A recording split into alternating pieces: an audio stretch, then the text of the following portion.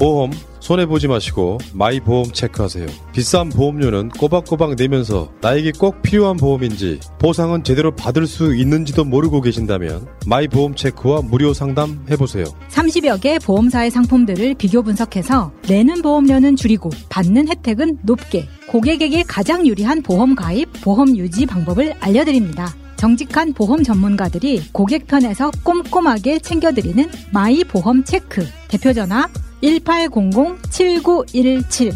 홈페이지는 한글로 마이보험체크.com. 카톡에서 마이보험으로 친구 추가해서 상담할 수 있습니다. 새날과 꾸준히 연대했던 바로 그 업체입니다.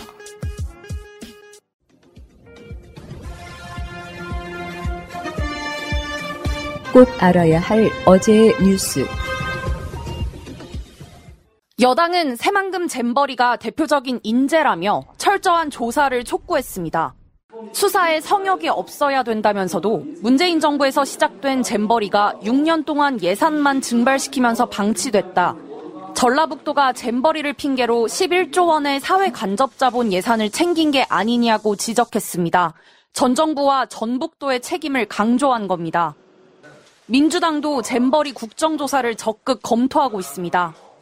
지방정부도 포함해 전체적인 책임 소재를 밝히겠다지만 잼버리 대회의 컨트롤타워는 한덕수 국무총리라며 행정안전부와 여성가족부, 문화체육관광부와 복지부, 외교부까지 현 정부 부처의 책임을 묻겠다는 입장입니다. 하나의 지방정부에서 문화교류하는 그런 행사가 아니지 않습니까? 세계적인 행사이고 대한민국에 온 것입니다. 그렇다면 가장 큰 책임이 누구에게 있겠습니까? 이상민 행안부 장관이 출석 예정인 오는 16일 국회 행안위를 시작으로 잼버리 파행의 책임 공방은 더욱 거세질 것으로 보입니다. MBC 뉴스 구승은입니다.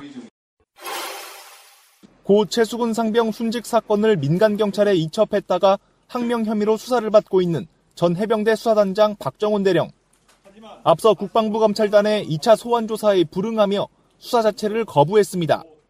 국방부 검찰단은 현재 제가 외압으로 받았던 국방부 예하 조직이기 때문에 국방부 검찰단에서 저를 공정하고 투명하게 수사할 수 있을 거라고 기대하지 않습니다. 결국 박 대령은 군검찰 수사심의위원회 소집을 요청하기로 했습니다. 국방부 검찰단의 수사가 정당한지 외부의 판단을 구해보겠다는 취지입니다. 군검찰 수사심의위는 군검찰의 공정성을 높이기 위해 만들어진 제도로 국민적 의혹이 제기되거나 사회적 이목이 집중되는 사건이 대상입니다. 소집이 결정되면 5명 이상, 20명 이하 각계 민간 전문가들이 수사 계속 여부나 기소 불기소 여부를 따지게 됩니다. 박 대령 측은 이 같은 결정을 하게 된 배경으로 국방부 검찰단에 위법한 수사를 꼽았습니다. 애초 구체적인 혐의도 적시되지 않은 압수수색 영장을 바탕으로 증거를 수집했고 그 증거를 바탕으로 수사가 진행되고 있다고 주장했습니다. 국방부 검찰단은 박 대령의 수사심의위 신청서가 정식으로 접수되면 규정과 지침에 따라 처리할 방침이라고 밝혔습니다. 국방부는 박 대령의 수사 거부는 신속하고 공정한 수사를 방해하고 사건의 본질을 흐리게 한다는 입장을 유지하고 있습니다. 항명 성립 여부 등을 놓고 연일 장외 공방이 이어지는 가운데 최상병 사건은 경찰에 이첩되지 못한 채 국방부 조사본부에서 재검토되고 있습니다. YTN 임성재입니다. 민주당 이재명 대표가 최근 병영 부조리를 다룬 드라마를 봤다면서 대한민국 군대의 현실은 드라마보다 참담하다는 SNS 글을 올렸습니다. 20대 해병대원이 인재로 순직했는데 군과 정부는 책임 회피와 진상 은폐에 바쁘다며 연이틀 고 최수근 상병 사건을 거론한 겁니다. 더 이상 석영치 않은 이유로 소중한 생명이 희생이 되고 그 진실마저 은폐되는 악습을 끊어내야 합니다. 이 대표는 사건을 맡았던 해병대 수사단장이 지휘관인 사단장의 책임을 적시했다가 항명죄로 해임됐고 군이 경찰에 보냈다가 거둬들인 사건 보고서에선 혐의가 삭제됐다고 비판했습니다. 민주당은 이 과정에 국방부와 대통령실 등 윗선에 외압이 있었던 게 아니냐고 거듭 따져 물었습니다. 지휘 책임이 명백한 임성근 사단장은 감싸고 사건 축소 지시를 받아들이지 않은 수사단장은 항명 혐의를 씌워 진실을 덮으려는 것입니까? 국민의힘도 최상병 유족이 억울하지 않게 철저한 진상규명이 필요하다는 데에는 이견이 없습니다. 그러나 군이 사건 보고서를 경찰에서 회수한 건 법률 재검토를 위해서라는 정부 설명에 힘을 싣고 있습니다. 외압 의혹 역시 군 검찰 조사를 거부하고 있는 전 수사단장의 일방적 주장이라면서 날선 반응을 보였고, 야당이 제기한 대통령실 등 윗선 개입 의혹은 근거 없는 정치 공세라고 일축했습니다.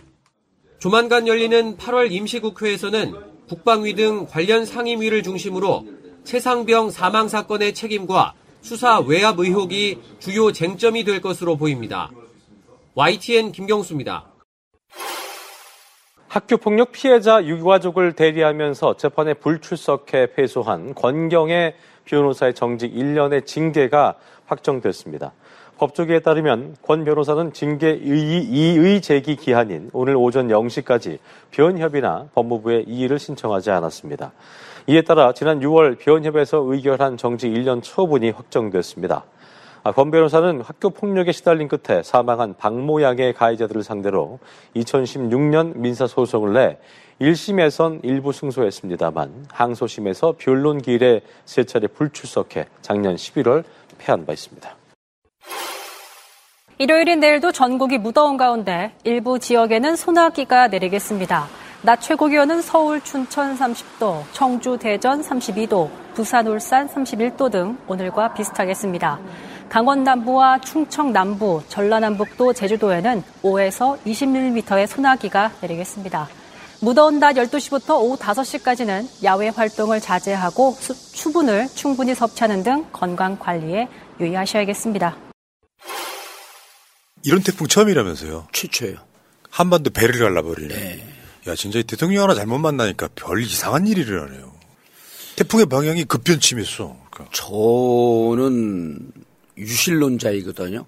진화론자이면서도 유실론자인데. 저는 완벽한 무신론자거든요. 저는 완벽한 잡탕주의자죠. 그러니까. 근데 다르게 설명이 안 돼. 이럴 때는 유신론이야. 아니, 하늘이 무심치 않다라고 하는 그 드라마 대사가 오늘처럼 이렇게 딱 오는 경우가 없어요. 근데 문제는 이제 마음 아픈 게 우리 국민들이 피해를 보잖아요. 그렇지. 그 이야기예요. 그 이야기. 예? 피해는 잘못은 대통령이 하고 피해는 국민의 목, 수치는 국민의 몫이라 그러더니 이제 피해는 또 국민들이 보는 거예요. 자, 징글징글합니다 정말. 이거 잡신 믿어갖고 저주받는 거예요. 그런가? 예. 임금왕. 자, 알겠습니다. 자, 출발할게요.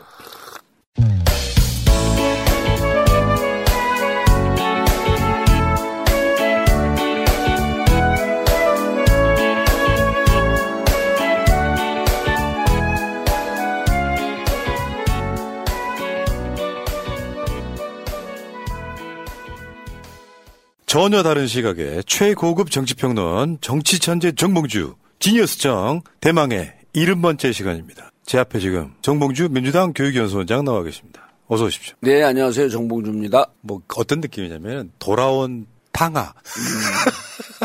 자, 네. 근데 저는 개인적으로는 그런 생각이 들어요. 정봉주 의원을 볼 때마다 딱 두 글자로 표현돼요.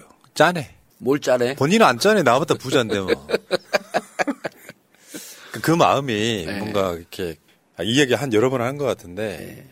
총선 등을 통해서 17대 이후에 22대로 네.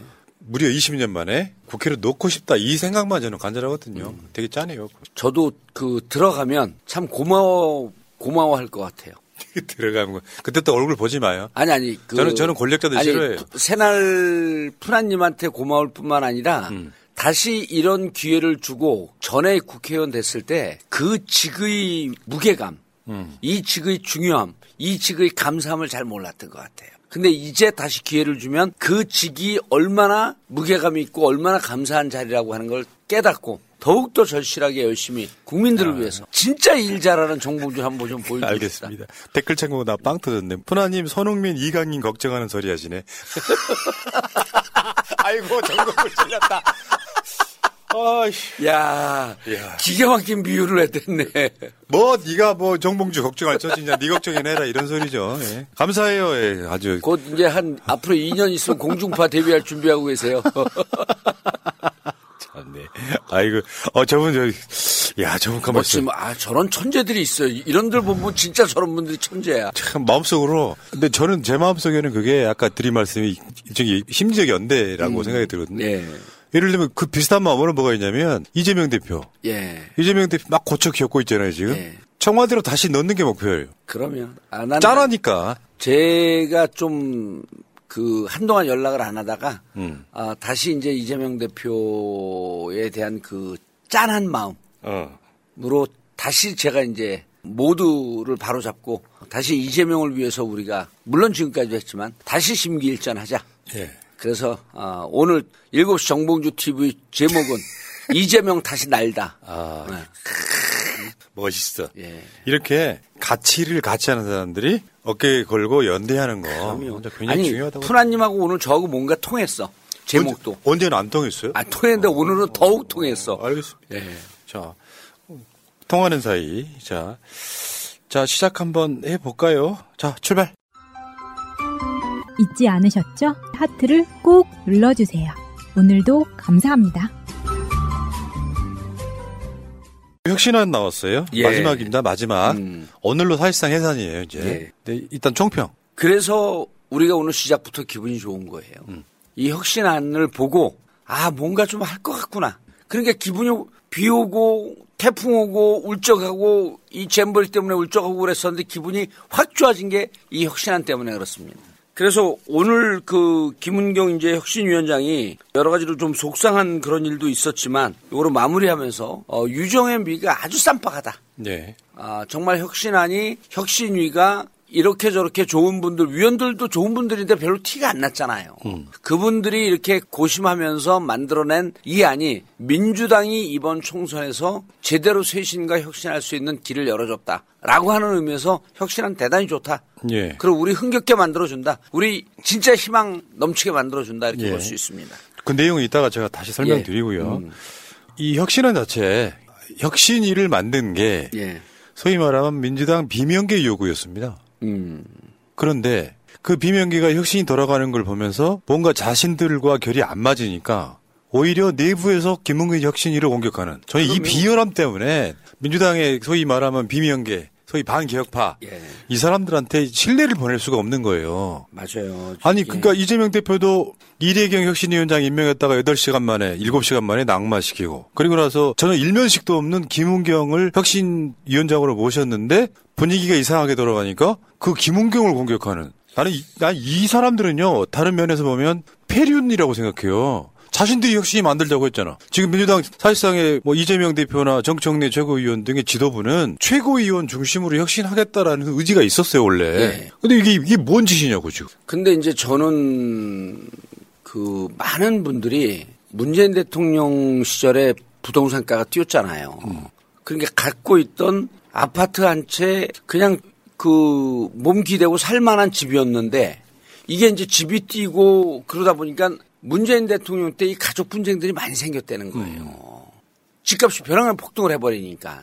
근데 이번에 김은경 혁신위원회 신우이라고 하는 분이 온라인에다 글을 썼잖아요. 그리고 김은경 혁신위원장의 아들이 또 그거에 대해서 반박글을 냈는데 난 이번에 조선일보를 보고 우리가 부끄러워지더라니까. 왜 그러냐면 조선일보가요 잘 썼어요. 뭘 잘 썼냐면 신우이가 주장하는 내용을 그대로 다 했어요. 물론 이걸 갖고 이제 흠집을 내고 싶어서 썼는데 조선일보조차도 신우이의 주장, 아들 주장을 양쪽을 공평하게 다 대비를 시켰어요. 그 마지막 결론이 뭐냐면 가족 분쟁은 그렇지. 가족 분쟁은 본인들은 잘 알고 있지만 무척 복잡한 사안이다 하면서 결론을 유보합니다. 특히 가족 분쟁이 재산 문제까지 결부가 되면 더더욱 복잡하다라고 하면서 결론을 안 내려요. 이게 조선일보의 논조입니다. 그런데 윤모식이 의원이 이미 도덕적 흠결이 드러났으니 당장 물러나라는 거예요. 폐륜이지, 폐륜. 자신들이 혁신이 만들자고 해놓고 지들 마음에 안 드니까 말도 안 되는 어떤 자기 가족사로 공격하는 거. 그러면 그게 비슷한 맥락이 이재명 대표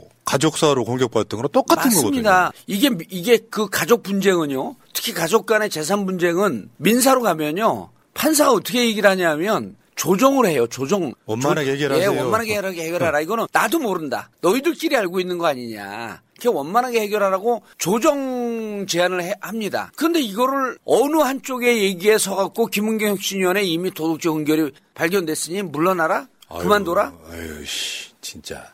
아니 판사도 판결을 못 내리는 걸 본인이 어떻게 판결을 내립니까? 네. 자, 근데 그러면 오늘 혁신안에 대략적으로 혁신안 그 서류 자료에 보면 이제 지금 대략 이렇게 7가지 정도로 요약할 수 있습니다. 이거 일단 먼저 이거 읽어드리고요. 국회의원 평가 기준에 공직윤리 항목을 신설한다. 국회의원 평가 시 공직윤리 부적격자 공천 배제한다. 여기 말하면 이제 소위 비명계들이 말하는 윤리적인 민주당 그 이야기고요.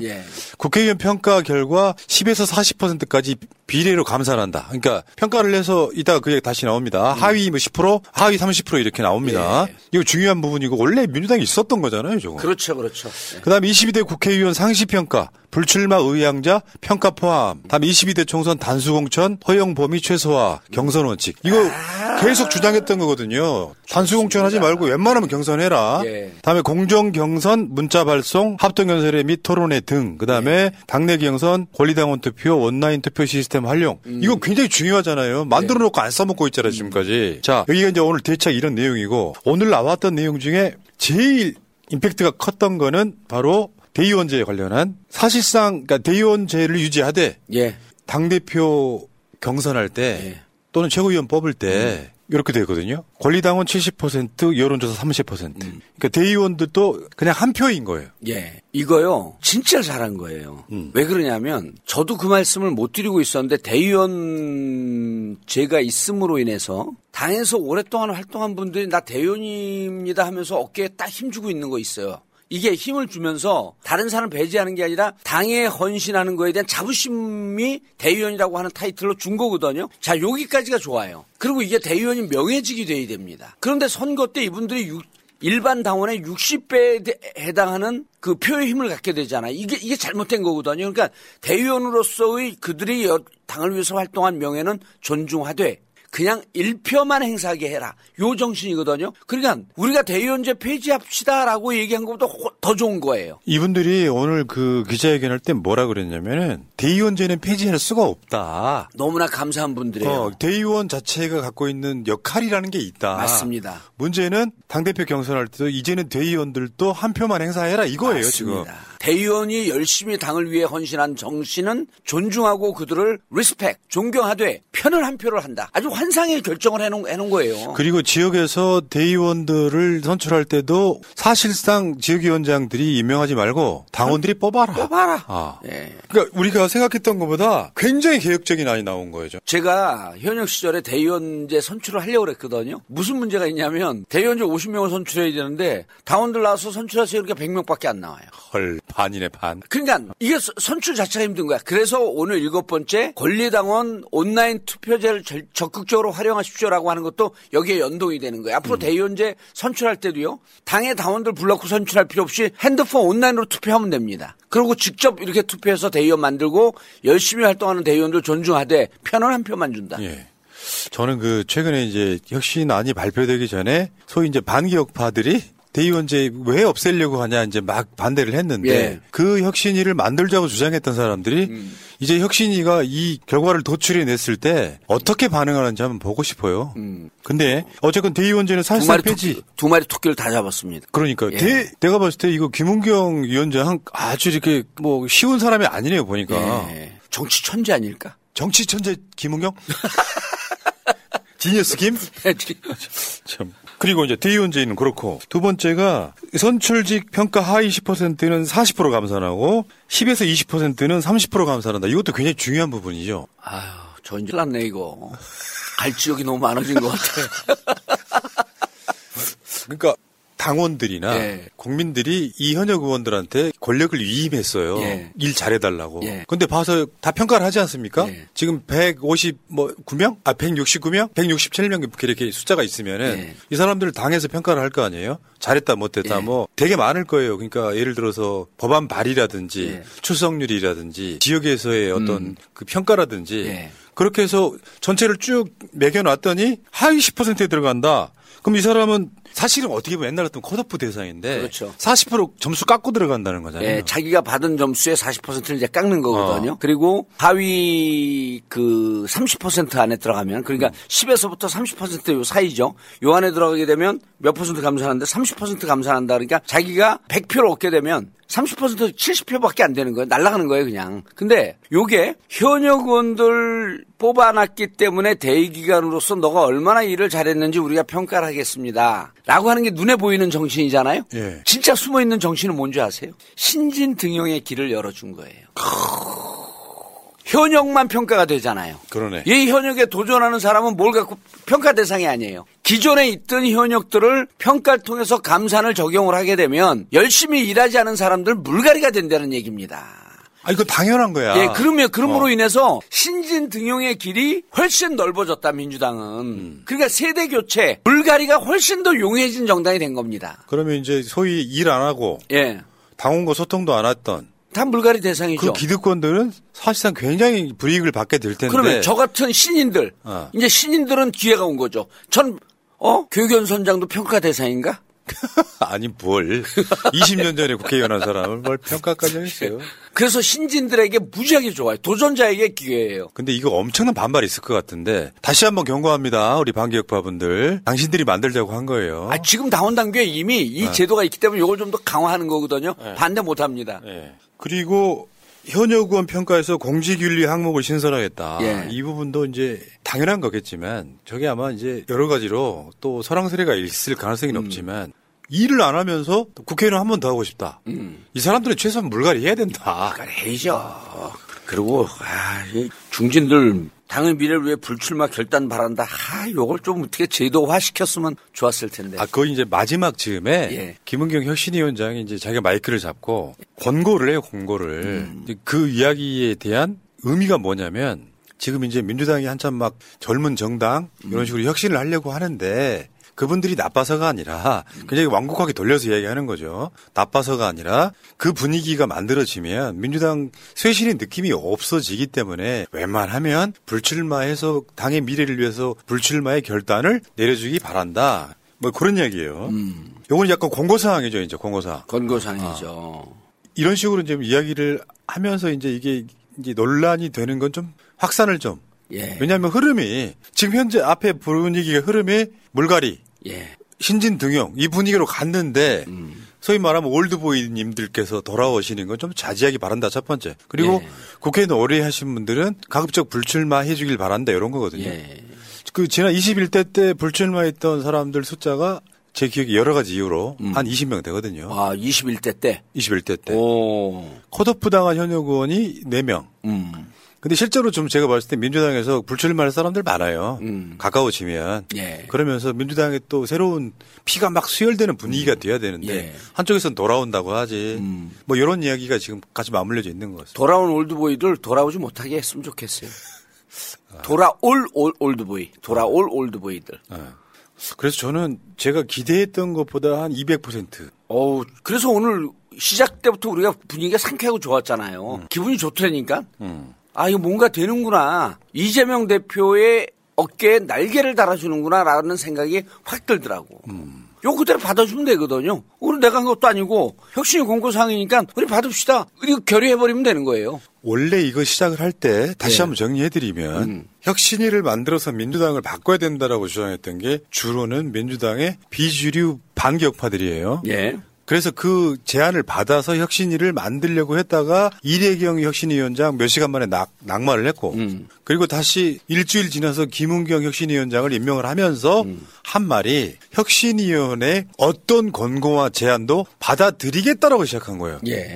그러니까 원래 그런 거 있잖아요. 뭐 피하다 뭐 만났다 이런 개념처럼 만만하게 민주당 이재명 체제를 흔들려고 혁신위를 주장했던 사람들이 막상 혁신이 흘러가는 걸 보니까 뭔가 불리하게 돌아가니 사생활로 이제 쳤고 그리고 결론 나온 이야기는 내가 기대했던 것보다 훨씬 기대 이상이었다. 저는 이렇게 보는 거거든요. 결국에 여기서 핵심 중에 하나는 대의원제 사실상의 폐지에 준하는 정도의 대의원 1표 권리당원 1표 이렇게 됐단 말이죠. 근데 지금 대의원제 폐지는 이 안이 나오기 전부터 계속 반대하고 있잖아요. 뭐 박광원, 고민정, 뭐 거기다가 뭐 서른, 윤영찬 할 것 없이 다 반대하고 있잖아요. 대의원 제도는 이렇게 보면 돼요. 대의원 제도의 당에 기여한 부분에 대한 존중은 살리되 대의원들이 갖고 있는 반민주적 특권적 표의 그 부등가성 이것은 폐지하겠다. 그럼 철저하게 민주적 질서에 순응하는 거거든요.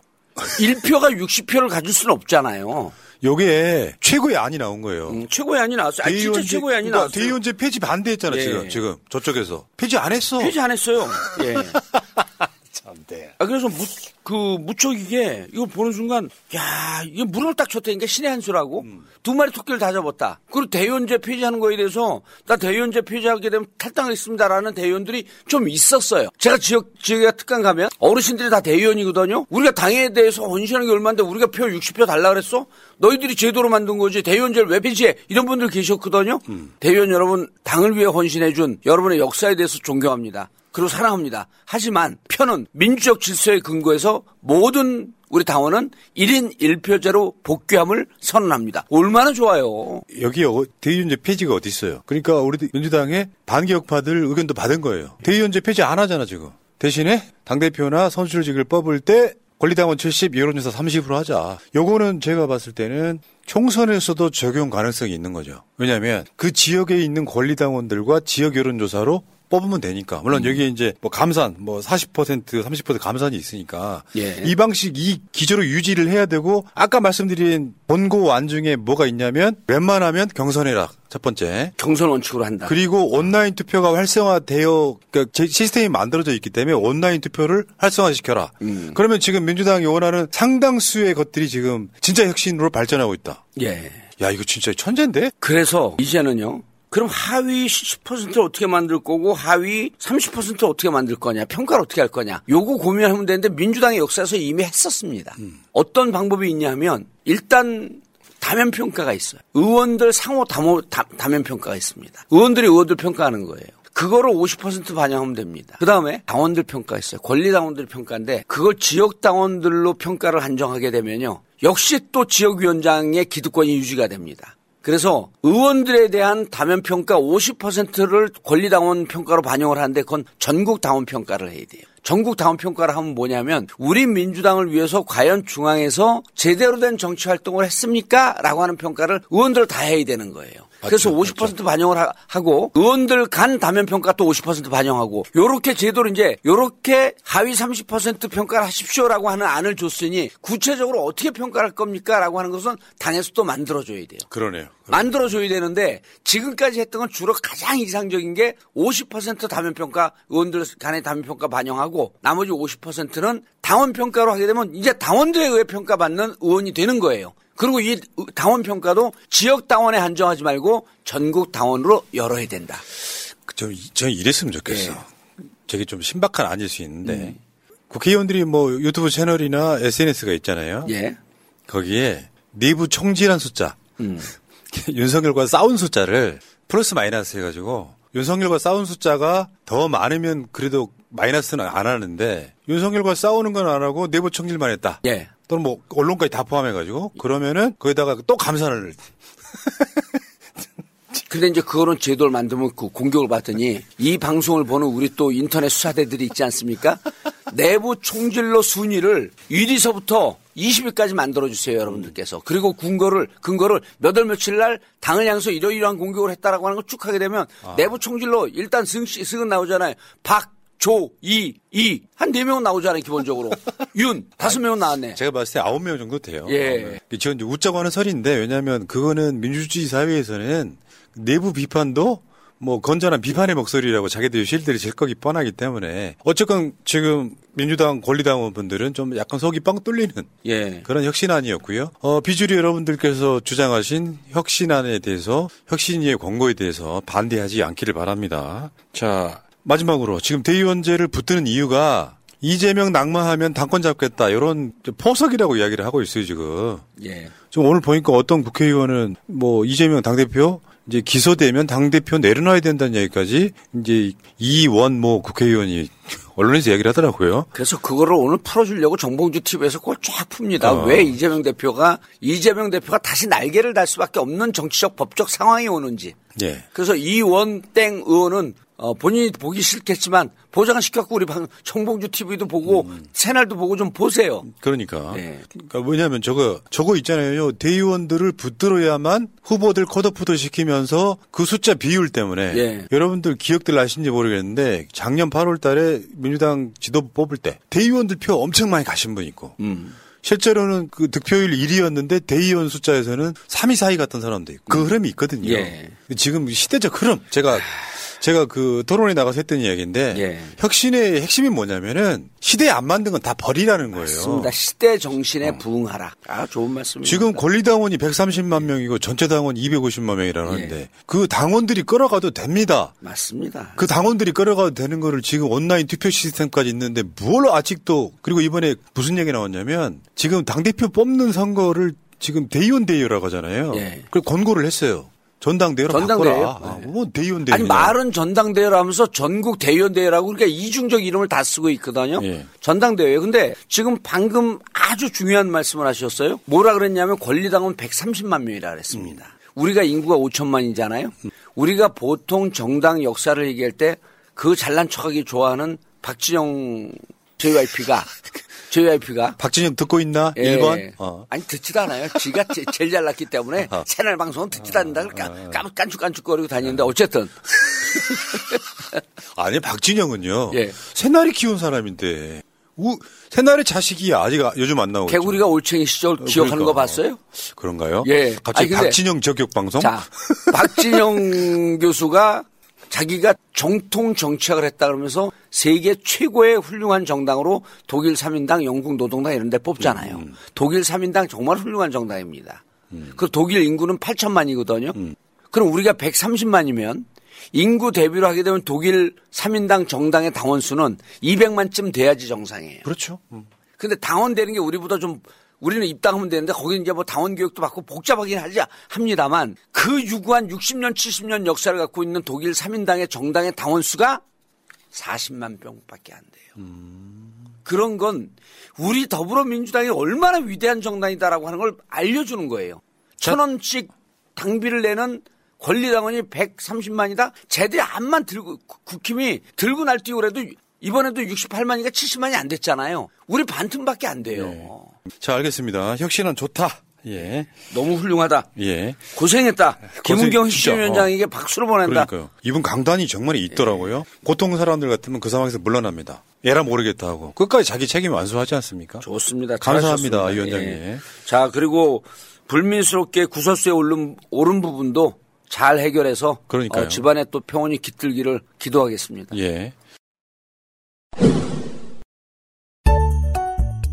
지희야, 요즘 우리 부모님 근감소증이 걱정이야. 나이 들수록 근육 관리가 중요하다는데. 중요하죠.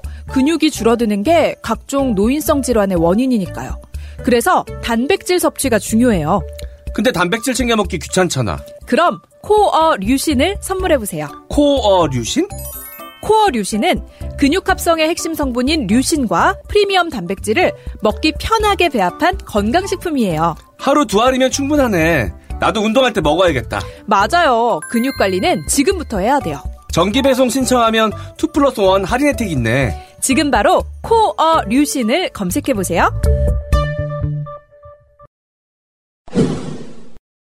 자, 잠깐만. 우리 약 좀 먹고요. 우리가 지금 약 먹는 건 중단하면 안 돼. 중단 없는 약 복용. 저는 이제 이게 기다려줘요. 하루에 2번씩 먹잖아요. 2번씩 꽉 드세요? 그 어떨 때는 씹어 먹기도 해. 씹어먹는 고소하죠. 고소하고 맛있더라고. 자, 진짜 약을 하시네. 이거. 여러분 죄송한데요. 이거 제가 좀 먹어야 돼요. 이게 지금. 무슨 약을 먹고 있냐면요. 나라모라고 장복을 하면 머리카락이 난다는 약인데 제가 약 한 달 좀 넘게 먹었습니다.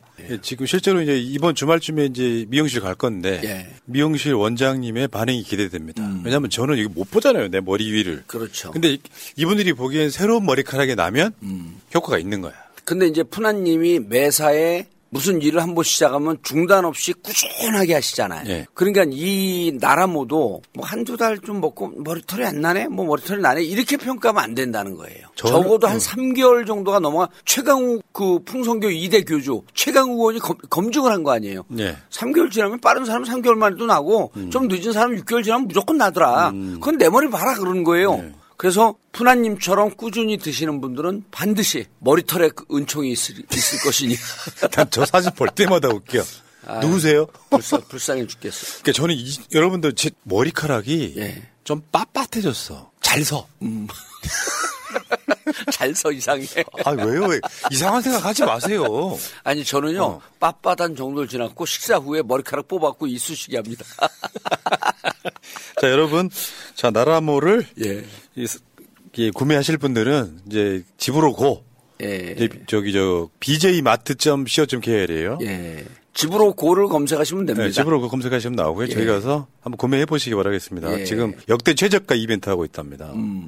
이벤트를 계속해요. 그리고 이게 이제 특히 여성분들은 머리가 빠지면 어떻게 어디 가서 고민, 남자들 막, 나 머리 빠졌어, 나 탈모 왔어, 막 이렇게 얘기를 하잖아요. 근데 여성분들은 벙어리 냉가슴 앓듯이 속으로만 끙끙해요. 그리고 어딜 가냐면 미용실 가고 펌하거든요. 펌하면 약 때문에 더 빠집니다. 네, 알겠습니다. 자, 여성분들도 여러분 나라모 구매 좀 해주시고요. 지금 조정미님 감사하고요. 아리아님, 건희 정부의 다음 타겟은 새날 카르텔이다. 푸나 죽었어. 왜요? 몰라요.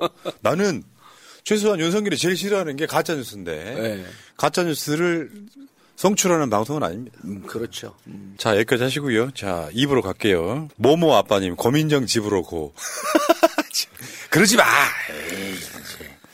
근데 저는 그분은 별로 관심 갖고 안 봐서 그러는데 심심치 않게 이름이 올라오더라고요. 그러니까 내가 봤을 때 정무감각이 너무 떨어져. 정무감각이라는 게 뭐냐면 정치 기본을 몰라서 그래. 내가 옛날에 한번 어떤 프로그램에서 국회의원들 나올 때마다 똑같이 했던 질문이 뭐였냐면 님께 정치란 무엇입니까? 라고 물어봤었어요. 그럼 답이 다 천차만별인데 저는 미리 어떤 기본을 깔고 물어본 거였거든요.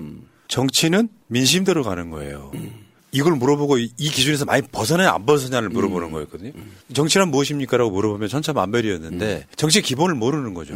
민주당 당원들의 생각을 벗어나서 자기 조그만 그 한 줌 세력의 대변자로 나서는 느낌. 아, 이 사람은 정말 정무감각이 떨어지는구나. 그런 생각을 해봤습니다. 저한테 정치란 무엇입니까? 물어보면 억울한 일로 눈물 흘리는 국민 옆에서 얘기를 들어주는 거다. 그것도 정치의 본질이고. 그러니까 국가가 존재하는 이유는 강자가 아니라 약자다. 뭐 이런 이야기도 있지 않습니까? 근데 이제 많은 분들이 그 억울하게 눈물 흘리는 분의 문제를 해결해 준다 이렇게 그 얘기하는 분들이 많거든요. 문제 해결은 생각보다 쉽지 않습니다. 그냥 들어만 주고 함께 공감만 해줘도 정치의 요체를 다 하는 거라고 보여요. 그렇게 따지면 제가 한 건 쓰죠 또. 그 제목으로. 여기까지 할게요. 의원님 2부 가야 돼. 감사합니다. 2부 있잖아요. 국민의힘 이야기잖아요. 지금 이거 아셔야 돼요. 여러분들 오늘 나온 여론조사도 윤석열 지지율이 급락했거든요. 그래요? 근데 심지어 그 여론조사를 한 곳이 여론조사 공정이야. 우리나라 여론조사 중에 가장 극우적 센스를 여론조사 공정이라고 하죠. 급락했어요. 그 과정들을 보면서 사실은 소위 우리나라 보수층들의 위기감이 대단한 것 같습니다. 어제 보니까 조선일보도 동아일보도 지금 윤석열한테 경고하고 있습니다. 이 현상이 언제 나타났었냐면 박근혜 때예요. 정윤회 게이트 그리고 최순실 게이트 터졌을 때 조선, 동아, 중앙이 일제히 자신들의 인증을 위해서 박근혜 정부를 비판하고 공격했던 때랑 똑같은 현상이 일어나고 있습니다. 그러니까 이것들이 자꾸 잦아지면 자신들이 할 말이 있기 때문에 무작정 윤석열을 못 빠는 거죠. 실제로 우리나라 기자들 12,000명 중에 80%가 이동관 방통위원장 임명 반대한다는 거 아니에요? 그러니까 완전 민심과 반대로 가고 있는 이 분위기가 분명히 여권에서 감지되고 있는 거죠, 지금. 저는 일부에서 얘기했던 김은경 혁신위원장 기사를 조선일보에서 상세하게 쓴 걸 보고 이 사람들이 중립지대로 발을 빼고 있구나. 그거 갖고 김은경 혁신위원장 조직이 좋거든요. 안 조지더라고요. 못 조지는 거죠. 잘못 조졌다가 나중에 그거 돌이켜야 되기 때문에. 본인들에게 책임이 돌아가니까. 그러니까 얘네들이 이제 저를 닮아가는 것 같습니다. 김은경 신우이 글 떴을 때 저 이런 반응을 안 했어요. 왜냐하면 다른 사람 말도 들어보자라고. 그러면 보통 갈등과 대립은 양쪽의 주장이 있기 때문에 반대편의 주장을 들어봐야 되거든요. 자, 그렇고요.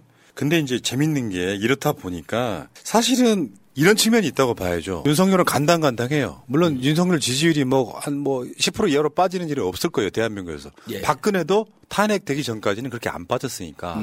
문제는 지금 여권에서 회자되고 있는 신당 창당설인데 네. 이게 재밌더라고요. 지금 현재 보니까 22대 총선 앞두고 국민의힘 공천 부적격자 문건이 막 횡행한다는 거예요, 지금. 맞습니다. 실제로 그 문건 중에 하나 한번 여러분들 구경 좀 하실래요? 저 문건을 자세히 보시면 맨 위에 뭐가 있냐면 잘 안 보이시겠지만 제가 읽어드릴게요. 22대 총선 공천 부적격자 친 유승민, 이준석, 오세훈 개 그러면서 현역 국회의원 조혜진, 하태경, 한기호, 유이동, 김희국, 유성걸, 김병욱, 강대식, 김웅, 유경준, 김혜지, 허은하는 공천 배제해야 된다면서 12명을 적시를 해요. 전직 국회의원, 그다음에 정병국, 김세연, 이혜훈, 진수희, 정미경, 홍철호, 오신환, 지상욱, 이종훈, 김성동, 이재영, 김수민, 신보라. 여기도 공천 배제해야 된다고 이야기하는 거예요. 아니 정미경 전 의원은 방송 나와서 그렇게 윤석열 빨아주는데 내부적으로는 아닌 거죠. 원외 당협위원장으로는 김용태, 김재섭, 천하람 이렇게. 네. 이게 핵심이고요. 나머지는 다른 이유. 공천하면 안 되는 다른 이유 중에 재밌었던 게 충성도 부족이 있더라고. 무슨 충성도 부족해가지고 현역 국회의원 전주혜, 박성중, 김용판 충성도가 부족하대. 박성중도 그 서초구 국회의원 아니에요? 그렇죠. 그 구청장 출신 그렇게 윤석열 거품 물고 찬양을 하는데 충성도 부족이라고 하면 어느 정도 충성도가 있어야 되나? 내부적으로 아닌가 보죠. 예. 자, 그런데 이제 저 문건 앞서서 저것도 이제 저건 찌라시로 돌고 있는 거고, 네. 근데 꽤 설득력이 있어요. 저는 이제 국힘이 이제 분열 가능성이 있다라고 하는 걸 숫자로 보면 약 한 40명 정도가 나와요. 40명 정도가. 지금 나오는 거 한 50명 정도? 그렇죠. 한 4, 50명쯤 된다 그러죠. 근데 이제 이걸 어떻게 봐야 되냐면 작년 9월에 원내대표 선거 때 이용호를 찍은 사람이 42표예요. 맞아요. 기억나네요. 예, 그 기억을 되살려야 돼요. 그리고 작년 11월에 이태원 참사 국정조사 했거든요. 그때 용대실에서 용화대에서 국정조사 반대한다고 공식적으로 입장을 천명을 했어요. 근데 국정조사 찬성이 민심이 그쪽으로 가 있으니까 찬성이 220표 나왔거든요.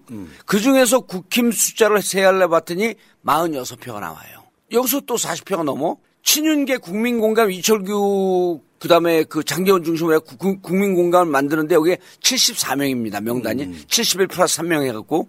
그래 여기서 빠진 사람이 또 몇 명인가 봤더니 41명이야. 아 상시적으로 비윤이라고 하는 사람이 40명이 존재하고 있구나.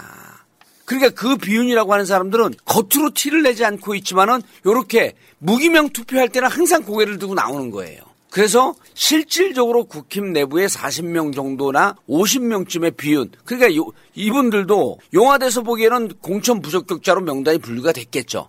이분들의 40, 50명이 늘 존재하는 거예요. 그러니까 이거 이제 잠재되어 있는 바이러스 같은 거예요. 그렇죠. 잠재되어 있는 반윤 세력. 근데 이게 이제 몸뚱아리가 약해지면 바로 뚫고 나오는 거죠. 그럼요. 사람 몸이 그렇잖아요. 네. 여러분들 그 입술 쥐는 거 있잖아요. 이렇게 막 뭔가 이렇게 막 이러는 게 몸에 원래 상시적으로 있다가 몸이 약해지면 뚫고 그렇죠. 나오는 거. 딱 그 상황인 것 같아요. 떨어지면. 근데 지금 보니까 나오는 이제 워딩들이 총선이 가까워지니까 이런 얘기가 나와요. 이준석 신당 창당이나 무소속 출마를 배제하지 않겠다. 이준석은 전직 당대표였기 때문에 실제로 일전 정도 그 자기 지분이 있는 사람이잖아요. 예. 그러니까 국민의힘 내에서. 그리고 청년 소장파를 중심으로 해서 국바세라고 하는 조직이 있어요. 국힘 바로 세우기. 예, 맞아요. 예. 있죠. 그리고 네. 최근에 이제 유튜브도 시작했단 말이에요. 무슨 재건축조합인가 국힘 여의도 재건축조합. 여의도 재건축조합 해갖고. 근데 그 국바세에 10,000원씩 내는 회원이 4,000명, 5,000명 된다는 거예요. 와, 또 새날보다 낫구만. 4,000명, 5,000명인데 그럼 예. 그리고 여의도에 지금 카페도 만들어 놨잖아요. 그래서 이런 세력들이 있는데 이 발언을 신당 창당 무소속 출마 배제하지 않겠다라고 하는 말을 유승민도 똑같이 합니다. 그래서 유승민, 이준석, 이현주 신당 창당 가능성도 거론됩니다. 어떤 이현주도 꼈네. 이현주는 아닌 걸로 알고 있지만. 이현주도 꼈네. 어쨌건 이현주는 현재로서는 국민의힘 소속이잖아요. 네, 좋아해요. 본인이 이런데 막 명단 끼고 그러게 되면 쓱쓱해요. 이현주 의원님 보고 계시면 1번. 네, 절대 안 보고 있죠. 아 근데 새날 가끔 보는 것 같아요. 봐. 가끔 보더라고. 나한테 직접 이야기를 했어. 나는 잘 안 보는데 우리 남편이 애청자예요. 이렇게 얘기했어. 잘 본다. 가끔 보더라고. 제가 방송하면서 자주 만나잖아요. 이현주 의원. 자, 분위기가 이렇게 가고 있는 거예요. 아까 말한. 최근에 이제 유승민 의원이 사실 유승민 의원하고 이준석하고 당대표 되고 난 다음에 당대표에서 밀려나고 난 다음에 약 한 1년 동안 연락을 안 한 거라 1년 좀 넘는 기간 동안 연락을 안 한 거라 알고 있는데 이준석이 유승민 의원실에서 인터뷰 시작을 했잖아요. 근데 이제 지금 자기가 머리 컸다 이건데 유승민 의원이 아주 스킨십 얻기로 유명하거든요. 그래서 유승민을 쫓아갈 의원들이 없다 그러는데 최근에 유승민 의원이 스탠스가 바뀌었다는 거예요. 그러니까 자기 잘난 맛에 살았던 사람이에요. 예. 근데 저렇게 되고 보니까 필요하다고 한다면 누구든 만나겠다.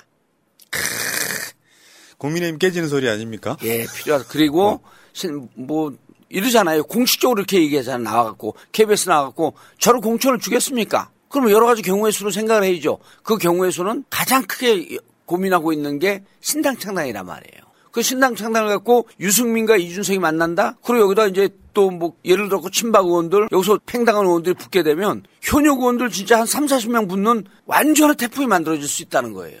지금 국민의힘 내에서 우리가 잘 몰라서 그렇지 친윤계로 분류되는 국회의원들이 이 유승민에 대한 공격이 어마어마해요. 어마어마해요. 배신자 프레임 만들어가지고 계속 때리고 있는데. 나가라 그러잖아요, 당을. 문제는 유승민은 굴하지 않고 있다는 거죠. 지금 예를 들면 최근에 잼버리까지도 엄청나게 윤석열 아픈 소리 하지 않습니까? 이거는 이제 명분 쌓기에 가까울 것 같아요. 뭐냐면은 이미 결론을 정해놓은 거예요. 윤석열 정권은 망한다. 그러면 내가 보수에 대한 세력의 선두주자가 되겠다 이 생각하고 있는 것처럼 저는 보이거든요. 저도 이제 그게 의미가 있는 게 지금 언론에서 가장 극렬하게 빨아주고 가장 극렬하게 밀어주는 게 한동훈이잖아요. 근데 최근에 그런 여론조사 나왔잖아요. 전체적으로 보게 되면 보수의 주자로 한동훈과 유승민이 동등하게 나와. 그때 20% 나왔어요. 예, 동등하게 나오는데 이거를 잘 봐야 되는데 한동훈은 계속 보수 언론에서 지지를 해주고 유승민은 보수 언론에서 계속 공격을 하거든요. 공격을 받음에도 불구하고 유승민이 동률 1위가 나왔다라고 하는 건 보수 쪽에서 조금만 마음을 바꿔갖고 유승민 가능성이 있네 라는 쪽으로 논조가 바뀌면 유승민은 2배 이상 폭발을 한다는 거예요. 그러니까 제가 봤을 때는 윤석열이 완주를 못할 가능성이 높다고 보고 그렇게 되면 사실상 박근혜처럼 될 가능성이 높은데 그러면 여기서 뛰쳐나올 수 있는 가장 잠재적이고 위협적인 조자가 유승민이에요. 그러니까 결국에는 총선 전에 어떻게 분화가 될지 모르지만 결국 윤석열의 지지율 또는 총선이 끝나는 상황에서는 당이 완전히 정해질 가능성이 되게 높아 보인다. 그래서 이런 얘기 한다는 거 아니에요? 이제 전에 들은 바에 따르면 어차피 7월 선거 뭘 5년씩이나 기다립니까? 빨리 합시다. 그거는 중도 탈락에 대한 임기 단축에 대한 가능성을 염두에 두고 한 얘기 아닐까요? 최근에 보니까 여론조사들이 대부분 다 똑같이 이렇게 나옵니다. 내년 총선 원내 일당 전망 더불어민주당 56.4, 국민의힘 36.6. 이런 조사들이 많아요. 여론조사마다 저런 조사를 하는데 실제로 이제 보통 이제 자동응답 같은 경우엔 저런 여론조사가 훨씬 더 민주당이 압도적으로 앞서가는데 이거 보면은 20% 차이 나지 않습니까? 뭐 잘 모르는 민주당의 이원욱 같은 사람은 민주당이 국민의힘한테 지지율이 10% 이상 뒤진다 같은 진짜 가짜뉴스. 이거 언론에서 공공연하게 이야기를 해요. 그러니까 내가 지지하는 거랑 상관없이 원내 제1당은 민주당이 될 거라고 생각하는 사람들이 56%라는 거예요. 일반 국민들의 여론이죠. 이거 굉장히 중요하거든요. 내가 지지하는 상관없이. 이게 계속 굳어지면 국민의힘 지지자들은 투표장에 안 나옵니다.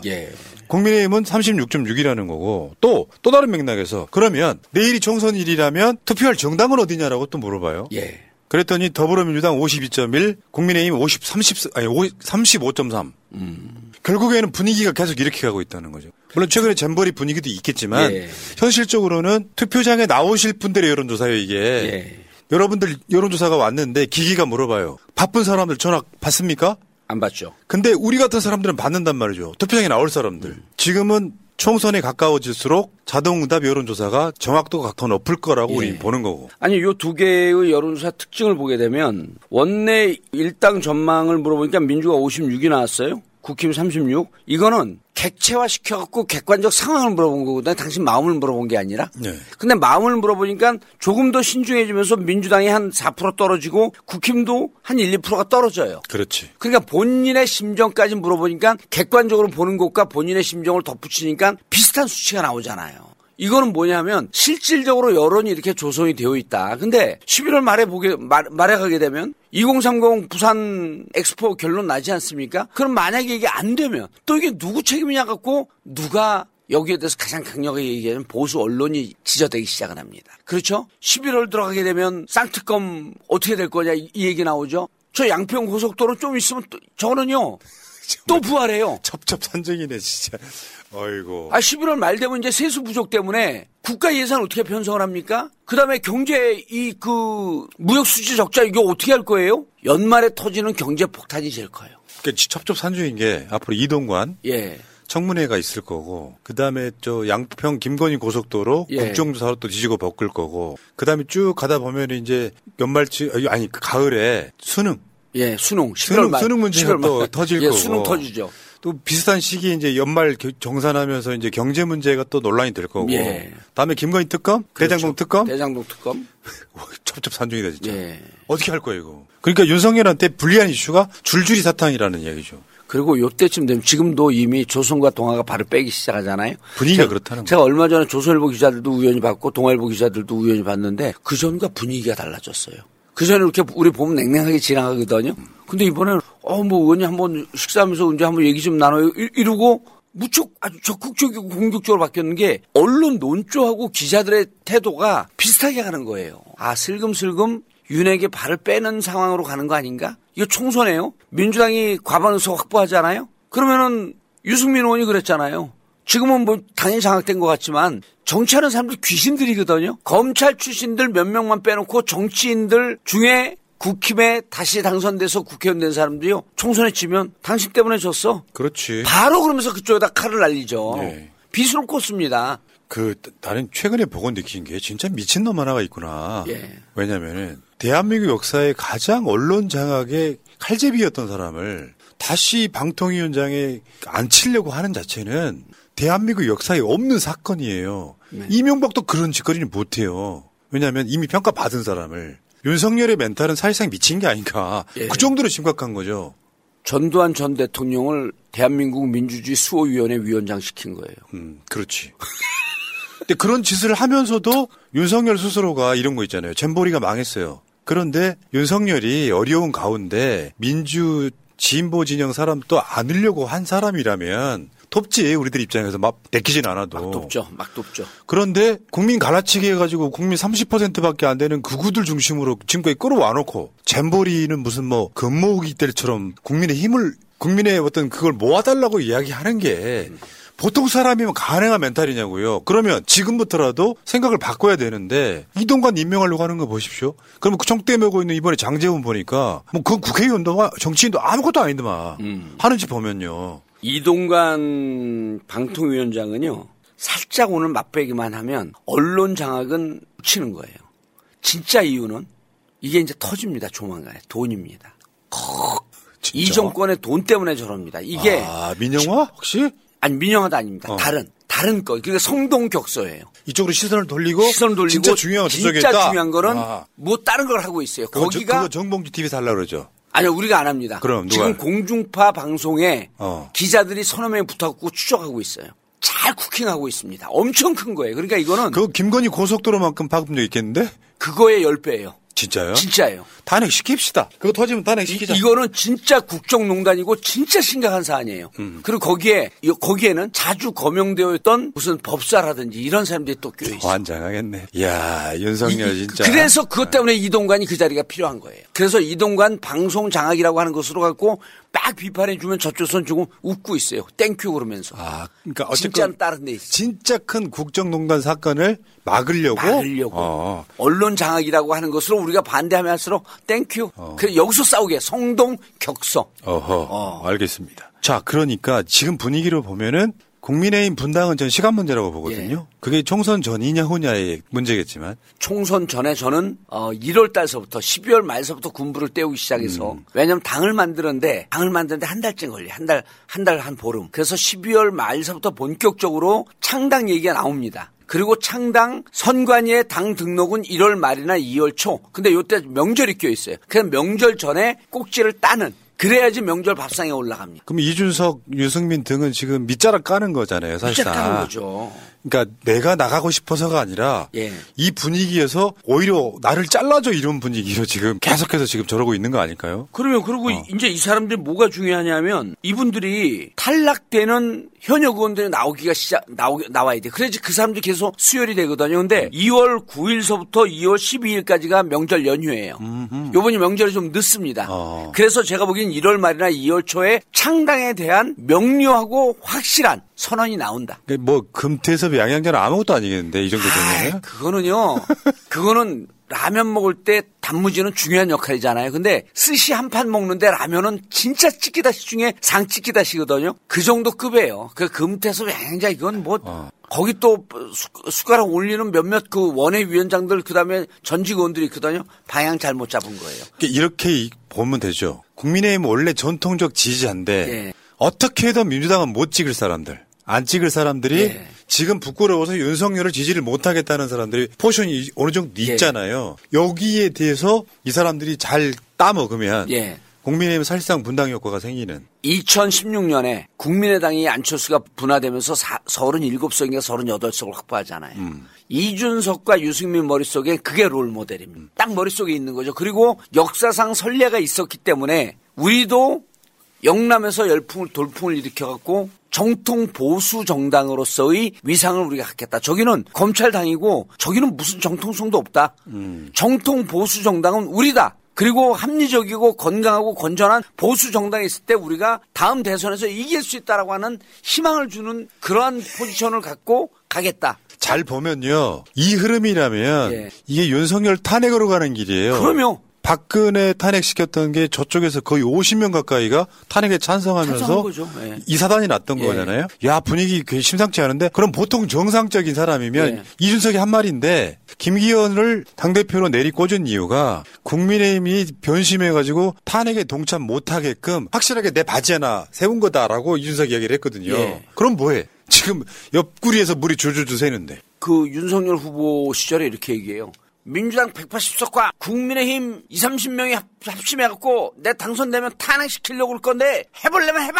이렇게 발언한 적이 있어요. 그래 본인도 국민의힘의 자기의 등에 비수를 꽂고 탄핵에 동참할 사람들이 있을 거란 예측을 하는 거예요. 그러니까 그러다 보니까 그 사람들을 안고서 같이 가는 게 정치거든요. 점점 더 그들을 내치는 거야. 힘을 못 받게 하려고. 지금 이동건도 그런 면에서도 좀 필요한 거죠. 그럼요. 예를 들어서 언론이 배신하지 않게끔. 근데 뭐해? 지금 분위기도 보면 조중동과 조선일보도 걱정하고 있는데. 그럼요. 아니 언론인들 80% 90%가 다 반대하잖아요. 금방 돌아서요. 그 진짜 역사상 기회주의의 최고봉은 조선중앙 아닙니까? 정치인과 언론은요. 불가근의 관계예요. 결국 한 길로 같이 갈 수 없습니다. 언론은 틈만 나면 정치인들 조져야 되거든요. 그리고 그것을 자기들은 워치독, 감시견으로서의 사명이다라고 얘기하는 건데 그게 아니라 우리가 보기에는 언제든지 등에 칼을 꽂는 배신의 아이콘이 있다라고 보는 거예요. 그러니까 잘하면 명분이 없는데 탄핵이 명분이 없는데 너무 못하는 건 수치로 드러나고 있잖아요. 세상의 여론조사 여론조사 불공정께서 윤석열 지지율 급락하는 거를 발표할 수밖에 없는. 자, 어쨌건 지금 국민의힘의 분당 시기는 설 전 정도로 예상하셨어요, 지금. 네, 설 전에. 그래야지 40 총선을 치를 수가 있습니다. 알겠습니다. 지금 댓글창이 희망가로 난리가 났어요. 그래요? 들뜨는데? 아니 오늘 혁신이 잘했잖아요. 진짜 혁신이 잘했어요. 저도 희망이 있어요. 하위 30% 감점 준다? 저는 그럼 나도 이제 경선에 참여할 수 있는 희망이 생겼네. 민주당 지도부 혁신 한 100% 받으십시오. 이건 받아야 돼요. 무조건 받아야 돼요. 약속을 했잖아. 받는다고. 혁신이 만들려고 한 건 비명계. 막상 혁신안 내놨더니 나 죽겠다. 진짜 뭐 피하려다가 뭐 만난 격. 그리고 당원들 현직 의원들 평가하는 하위 30% 평가의 툴을 당원들을 대거 참여시키는 제도로 만들어야 됩니다. 진짜 멋있네요. 충북 도민분들 도지사 주민소환제 서명 시작됐다 합니다. 주민들의 힘으로 도지사 바꿉시다. 충청북도 도민들의 김용환 도지사 주민소환제는 여러분들이 지금 충청북도 계시는 분들 서명해왔고요. 충청북도 인구의 10%가 서명하면 일단 주민소환 투표할 수 있어요. 10%만 저는 가능하다고 봅니다. 자, 그건 새날도 열심히 노력하겠습니다. 자, 오늘은 1부 혁신한 이야기, 2부 국민의힘 분당 이야기 하니까 뭔가 이렇게 보약 한 첩 먹은 느낌이에요. 그러면 요즘 죽겠잖아요, 진짜. 자, 의원님 고생하셨고요. 새날 물러가요. 예, 감사합니다. 예, 의원님 고생하셨고요. 예, 감사합니다. 여러분 이따 뵙겠습니다. 세상은 오지경 조지경 속이다.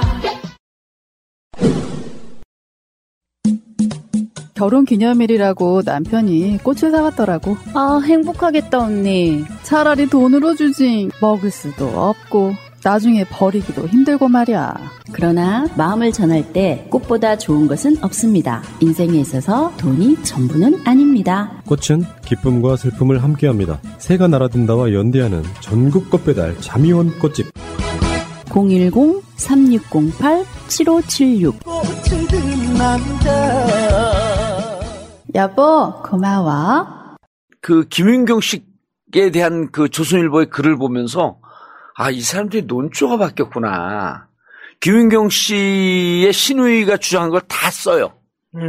그 김윤경 씨의 아들이 주장한 걸 또 다 써요.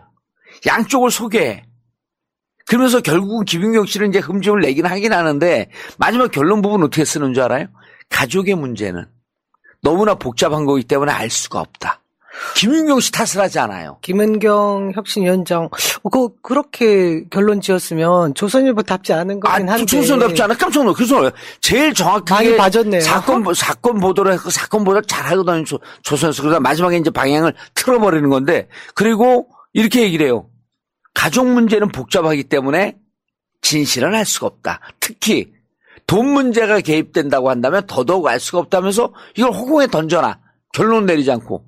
그런데 이걸 받아서 윤모 의원이, 민주당 윤모 의원이 도덕적으로 훈결이 있기 때문에 김은경 물러나라는 거예요. 아니, 여기서 조선일보에서조차도 누구의 책임으로 가지 않아요. 양쪽의 주장이 다를 뿐이다. 이게 복잡한 문제다.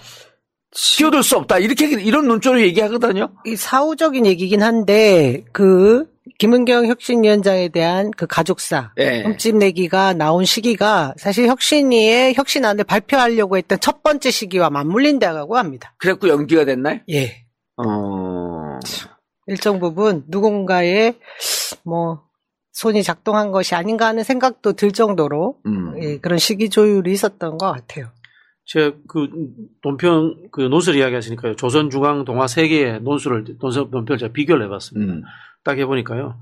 동화, 내용은 참 허접했습니다. 허접했는데 우리는 윤석열 정부 버릴 수 있어. 그런 수준이었습니다. 이야기가. 그런 수준이었고요. 중앙은 역시 내용이 별로 없어요. 근데 허접한데 조언을 해요. 아직도 애정이 있어. 애정이 딱 있어. 왜냐면 중앙이 가장 깊이 개입한 권력 창출로 보기 때문에 우리는. 예, 동화는 거의 결별 수준으로 가는 것 같아요. 그런 느낌이었고, 조선은 책임 회피. 예. 책임 회피 수준인데, 금방 말씀하신 김대중 주필 이야기는 바이든하고 경제 이야기를 하거든요. 바이든하고 경제 이야기를 하면서 윤석열 정부의 행태뿐만이 아니라 노선에 대해서 비판을 해요. 이 핵심은 이런 것 같아요.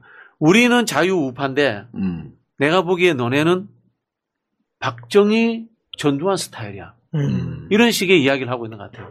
그게 뭐냐면은 박정희, 전두환 같은 파시스트들은 보수 언론조차도 짓밟아 버렸잖아요. 그렇죠. 보수 언론조차도 짓밟아 버렸잖아요. 그런 세력으로 보고 있는 것 같아요. 이 사람들이. 그래서 약간씩 책임 회피하고 틈을 벌리고 있다라는 게 오늘 그 논평에서 제가 느껴졌습니다.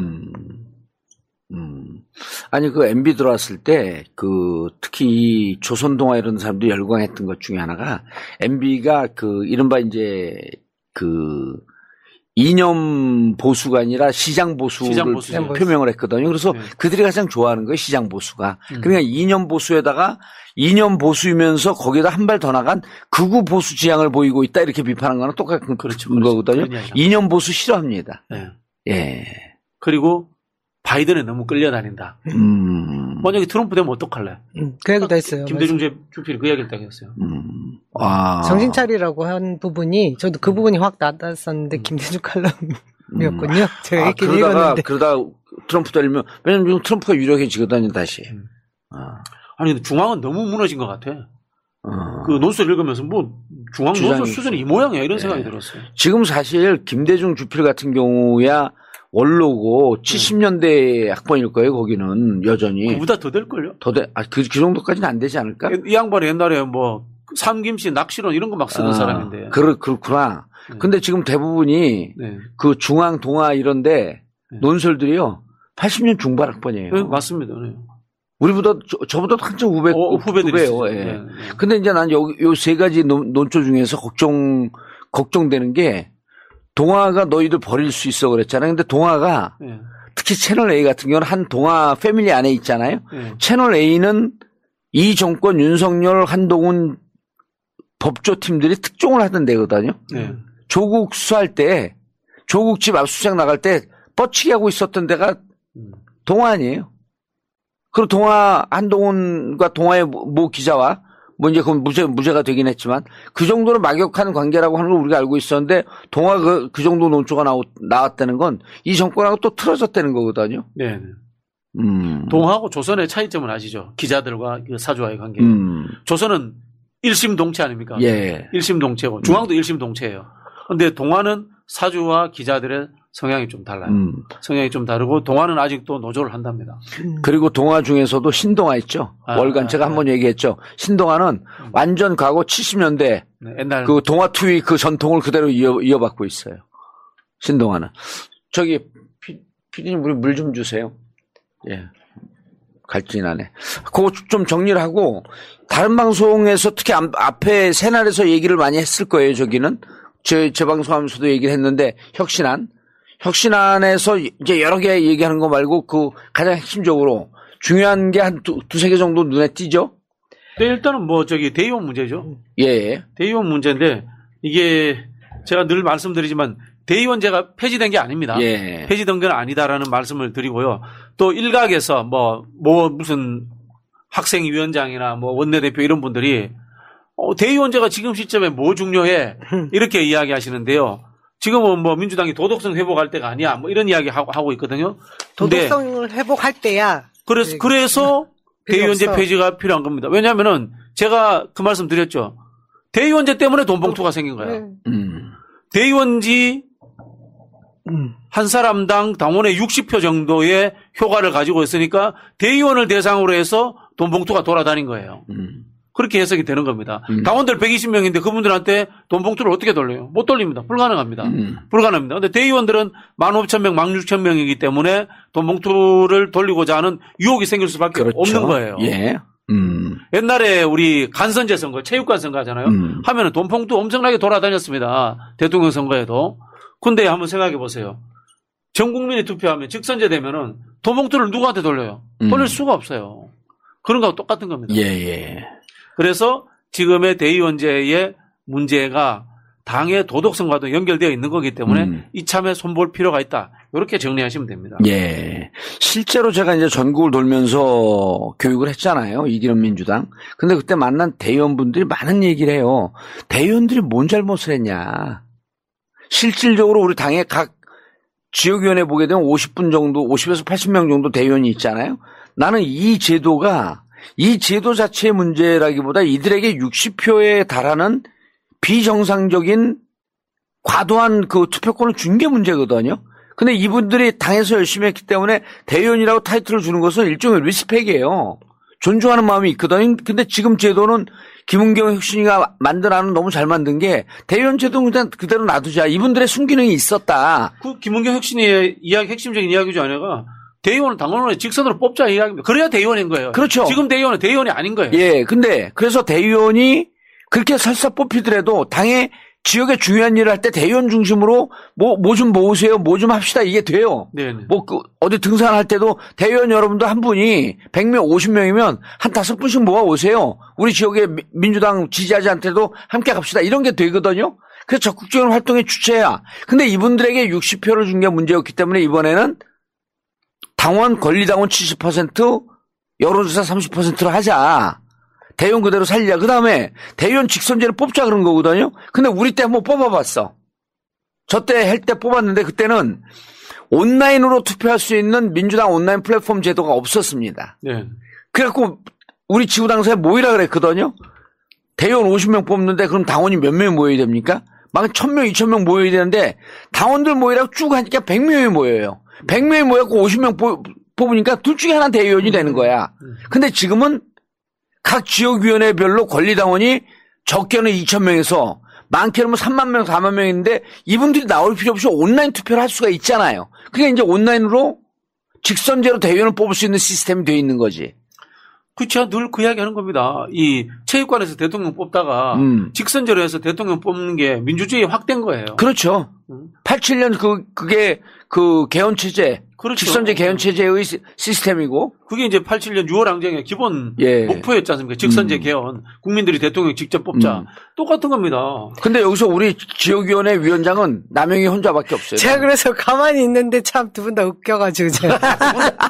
현재 시스템은 돌고 있네? 각 지역마다 버스 한 대 대절 가능한 전국 대원 45명을 둘 수 있어요. 그리고 지역 대원은 아까 말씀하신 대로 80명 내지 100명을 둘 수 있는데 그 지역 대원을 선출로 합니다. 현재도. 왜냐 추천인 5명을 받아와야 돼요. 당원 추천. 근데 쉽지 않아요. 그게 생각보다. 대원이 뭔지도 몰라. 대원이 뭔지도 모르고 실제로 표에 등가서 우리끼리 얘기하고 중앙에서 원내에 선출되는 그 사람들만 중요한 거지 당원들은 이게 무슨 의미를 두고 있는지 잘 몰라요. 다만 60표 이게 현실입니다. 60표 준 게 문제인 거죠. 그래서 저도 지역위원회를 구성하면서 대의원 진짜 처음에 구성할 때 되게 힘들었어요. 5명 저기 추천인 데리고 오십시오. 공고합니다. 그 공고 날짜도 길게 둬도 다 채우기 힘들어서 전화 드려서 일일이 설명하고 해서 100명을 가까이 채워요. 100명 가까이 채우고 45명 핵심 전국 대의원은 이제 일단 기존에 골격이 대의원들이 계시잖아요. 예. 그분들은 채우기 쉬워도 나머지 진짜 그 100명 가까운 사람. 45명이요? 원래 전국 대의원은 45명이고요. 나머지 지역 대의원은 다 다른 숫자로 둘 수가 있습니다. 그게 이제 45명 된 이유가 버스 한 자. 정말 핵심을 치는 이게 정말 부끄러운 이야기인데 동원 가능한 민주당 대의원이 16,000명이거든요. 왜 그런지 아세요? 올림픽 체조 경기장 정원이 16,000명이야. 네, 전부터 오더가 이게 구태인 거예요. 16,000명인 거야. 올림픽 지금 직접 민주주의가 가능하고 오늘 우리 혁신에서 얘기하잖아요. 250만 권리당원 민주당이라고 140만이랍니다. 확인했습니다. 확인하셨어요? 오늘 저는 그래서 250만 원이라고. 선언에 250만 권리당원 그렇게 돼 있어요. 그래서 제가 깜짝 놀란 게 지금까지 우리가 100만, 130만 다 다르게 얘기했던 상황인데 이번에 혁신위가 이 얘기를 한 거는 제가 보기에 중앙당에서 확인을 하고 선언한 것 같은데 250만 권리당원. 안 돼 있고 그냥 당원이라고 돼 있어요. 권리당원이라고 하지 않았어요? 전 그렇게 했어요. 그렇게 했어요. 예, 전 그렇게 확인했어요. 아닙니다. 250만 권리당원이 아마 맞을. 그러니까요.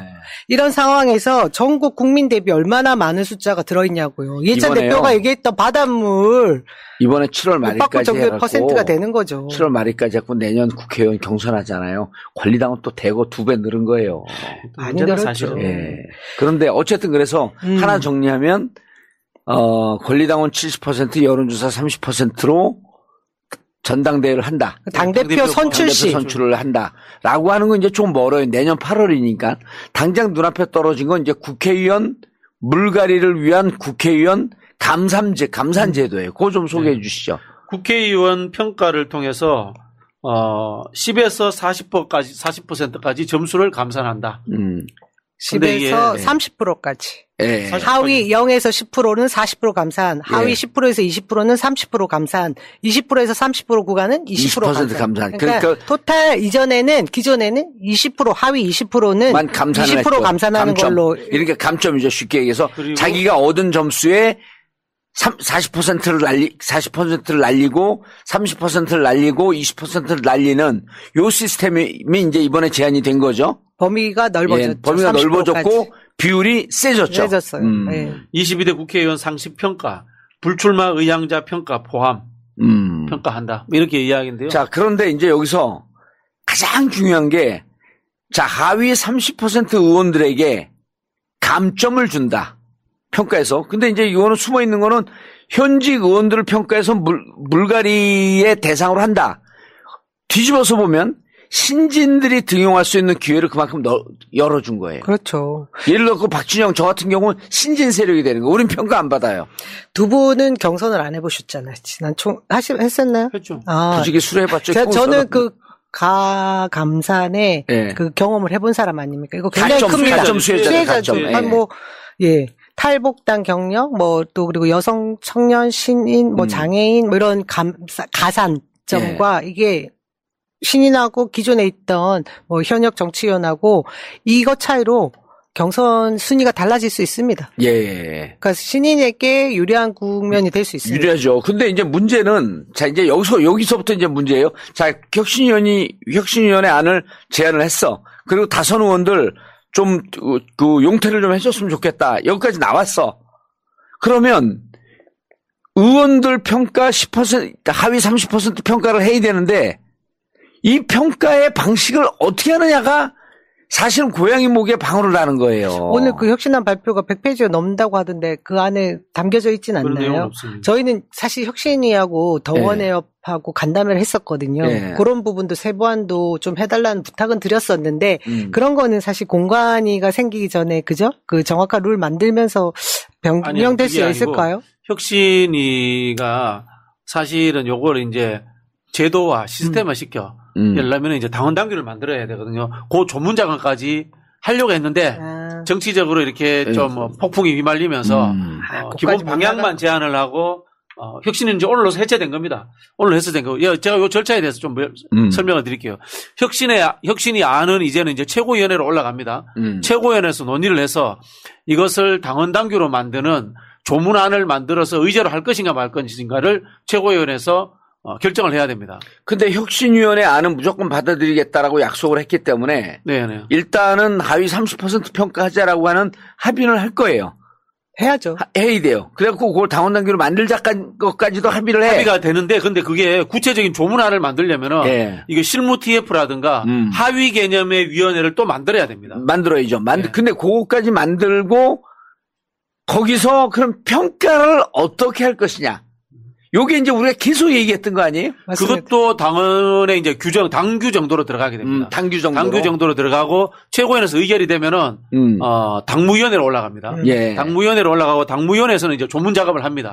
조문 작업을 하고 당무위원회에서 결정이 나면은 중앙위원회에서 올라가서 그렇죠. 최종 의결이 됩니다. 의결이 되죠. 그러니까 중앙위원회는 전당대회 버금가는 당원 당규를 당원 당규의 수정, 개정을 최종 결정할 수 있기 때문에 거기서 결정되면 내년 총선에 반영이 되는 거예요. 근데 여기에 태클 집단이 하나 있습니다. 이 절차에 존재하지 않는데 당내 의견 수렴을 하겠다라고 해서 의총회에 한번 가죠.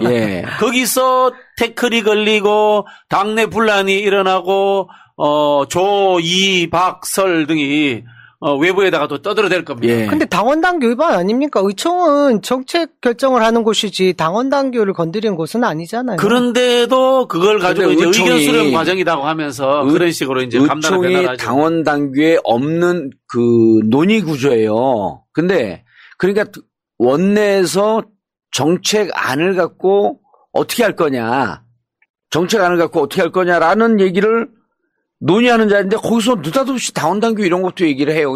근데 어쨌든 분란이 되는데 우리는 분란이 있든 말든 그것과 무관하게 우리는 여기서 가장 이상적이고 가장 정상적이고 합리적인 방안이 이런 방안이다라고 하는 얘기를 해줘야 되는 거예요. 그러니까 자 다시 한번 정리를 하면 여기에서 4위 30%를 평가한다라고 하는 이제 그 김은경 혁신위원회 안을 받았어요.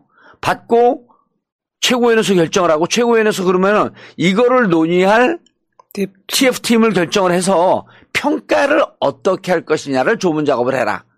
여기까지 가는 겁니다. 그리고 또 하나 포함되어 중요한 게 제가 확인은 못했는데 사전에 하위 30% 40%를 공개할 것인가 말 것인가. 그러니까 그거까지 지금 조문에 같이 넣어야 되는 거예요. 지난번에는 하위 20%를 정해놓고 공개를 안 했어요. 지난 현행 당원당규에 따르면 하위 20% 평가를 해서 경선이 있는 당일 본인에게만 통보를 하게 되어 있어요. 자, 근데 지금 이제 요걸 어쨌든 손을 댄 겁니다. 그럼 하위 30%를 어떻게 평가할 거냐? 지난번 평가 방식은 어떻게, 원래 20% 평가 방식은 어떻게 되어 있나요, 당에? 20% 평가 방식이 있죠. 어떻게 되어 있어요? 뭐, 입법 발의했는 거 출석률도 있고, 그 다음에 의원들 당의 평가도 있고, 여러 가지 뭐 윤리 평가도 있고, 평가 기준이 있습니다. 당무감사. 선출직 당직자위원회라는 데가 있기 때문에 거기서 하고 있습니다. 근데 이제 우리가 여기서 계속 주장을 한 건 그러한 그 의원 다면 평가, 플러스 전당원 평가. 전당원 평가를 넣어야 된다. 그래서 제가 이제 그 방금 앞서 새날 그 시간에도 잠깐 얘기를 했는데, 의원 당원 평가를 하게 되면 의원들에 대한 평가가 나와요. 누가 중앙당에서 열심히 했는지 맨날 지역구만 가 있는지 그럼 의원 다면 평가를 하면서 그럼 다면 평가이기 때문에 누가 나에게 부정 점수를 줬는지 긍정 점수를 줬는지도 잘 모릅니다. 그러니까 의원 다면 평가 50% 들어가고 상호 다면 평가죠. 나머지 50%는 전당원 평가를 해야 되는데 그 지역구의 지역구 당원들만 평가를 하게 되면 현역 의원들에게 유리한 기득권 평가가 돼버립니다. 그래서 전국 당원들이 A라고 하는 의원들에 대해서 어떻게 평가를 하는지 B라고 하는 의원들에 대해서 어떻게 평가하는지 전국 당원 평가를 다 받아봐야 돼요. 그러니까 50% 다면 평가, 당원 평가 50%라고 하는 조항을 ETF팀에서 만들어서 놓아야 된다. 여기까지 마무리 져야지 실질적으로 의원들의 물갈이, 의원들의 평가가 끝난다. 그리고 그 절차가 만들어진다. 이런 얘기인 거죠.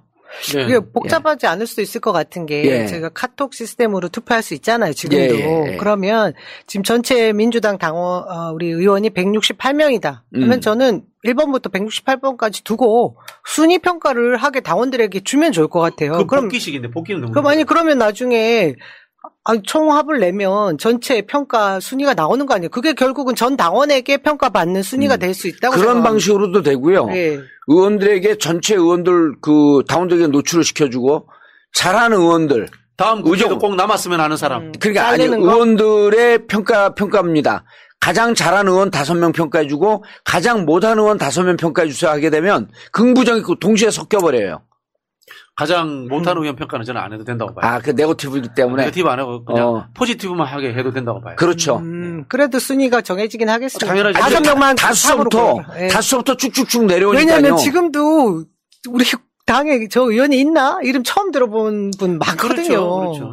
국민들. 근데 169명 중에 예를 들어 제가 이제 궁금한 게 가장 잘하는 의원 평가해 주세요. 그럼 지역구 169명 중에 한 번도 이름이 안 나오는 의원은 없어요. 왜냐하면 지역구 자기 당원들 동원해갖고 나 투표해 주세요라고 하면서 독려를 할 거거든요. 그러니까 자기 지역구 의원은 자기 지역구 당원들은 자기를 평가를 하기 때문에 169명 의원에 무조건 이름은 나옵니다. 그래 이게 국회의원이 잠깐만요. 그러면 제일 많이 나온 의원서부터 제일 이름이 짙게 나온 의원 168명이 다 나와요. 나오게 돼요. 그럼 여기서 하위 30%가 딱 골라집니다. 골라죠. 그래 이제 국회의원이 가지는 고유한 성격인 국가 전체 기관의 성격이 있지 않습니까? 나라를 위해서 일해야 되는 성격이 여기서 분명하게 나오는 거죠. 제대로 일 안 하는 사람은 자기 지역구 당원들한테만 나와. 자, 그럼 궁금한 게 있어요. 이걸 투표를 하는 거기 때문에 번호를 찍겠구나. 그러니까 이름을 찍을 수도 있고. 아니, 그 국회의원 판을 이렇게 쭉 오픈해 놓고, 그걸 찍게끔 하면 돼요. 그리고 우리 뭐 5명 적어라. 아니, 10명 적어라. 이렇게 하면 돼요. 두 분, 우리 지역 당원들이 자기 현역 의원 일 제대로 못했으면 투표 안 해요. 동원한다고 되지 않습니다. 지금 당원들이. 그렇죠. 예. 아니, 그래도 자기가 뽑아놓은 당원들 한 200~300명은 있기 때문에, 있죠. 500명은 있기 때문에 있죠. 그 정도로 자기 표 달라고 얘기할 거거든요. 디폴트 값으로 누구나 있는 거라고. 다 누구나, 근데. 의미가 없죠. 야, 그거 재밌겠다. 긍정으로만 해도. 긍정으로만 상위. 해도 5명씩 찍게 되면 마지막에 하위 10% 딱 나오네. 또 하위 20% 나고 하위 30% 한 방에 나오네. 그렇죠. 긍정평가만 해도. 민주적인 국회의원의 성적표. 그러네. 그래서 그리고 이제 의원들끼리 다면 평가할 때는 잘하는 사람 못하는 사람 나오겠죠. 갈라야죠. 왜냐하면은 이거 한 반이잖아. 서로 다 잘하나요? 잘하지. 이거 2016년도에 했거든요. 그래서 의원 다면 평가에서 하위 20% 잘랐거든요. 잘릴 만한 사람이 잘리더라고. 정확하게 나오죠. 정확하게. 그때 잘린 사람 아시죠? 요즘 방송 나와가지고 민주당 공격하시는 어르신. 그래서 의원 다면 평가 쉬워요. 이미 해봤어요. 당에서 했던 시스템이 있기 때문에 여기에다가 50% 당원 전당원 평가제를 넣게 되면 그것도 지금 얘기한 대로 방법이 심플합니다. 잘하는 의원 5명, 잘하는 의원 10명, 10명까지도 잘 모르기 때문에 5명 정도만 해줘도 충분할 것 같아. 그렇죠. 이러다 보면 정말 잘하기 경쟁하게 됩니다. 그 잘하는 거를 이제 중앙에서 잘해야 되니까 결국은 정치도 잘해야 되고 중앙 정치 잘해야 된다라고 하는 평가가 나와요. 그리고 요게 시스템 정착이 되잖아요. 의원들 지역구 갖고 돌아다니지 않아요. 그리고 그 민심을 떠받든다고 하면서 당원들의 그 뜻을 떠받지 않는 사람들은 평가 대상에서 바로 제외되지 않겠습니까? 그래서 이번에 김은경 혁신안이 잘 나왔지만 이런 구체안이 아직 안 나왔기 때문에 이런 구체안을 갖고 최고위원회에서 이재명 대표께서 좀 뚝심을 갖고 이제 좀 밀어붙일 때가 됐다. 그러면 이재명 대표가 힘을 갖고 갈 수 있는, 힘을 갖고 당대표의 역할을 할 수 있는 길이 열린다. 그럼 이재명 대표가 날 기회가 된다. 근데 이재명 대표의 발목을 잡고 있는 게 있잖아요. 백현동 갖고 또 지금 조사한다 그래요. 백현동 갖고 소환한다 그래요. 그 다음에 대북 송금 문제 있다 그래요. 그래서 백현동은 지금 별로 중요하지 않아요. 백현동은 진짜 이재명 대표 아무것도 없습니다. 백현동. 그리고 이제 백현동을 계속 수사를 한다 그러다가 이번에 백현동 추정입니다. 백현동 건과 대북 송금 문제를, 쌍방울 대북 송금 문제를 같이 묶어서 아마 소환하거나 기소 의견으로 그 국회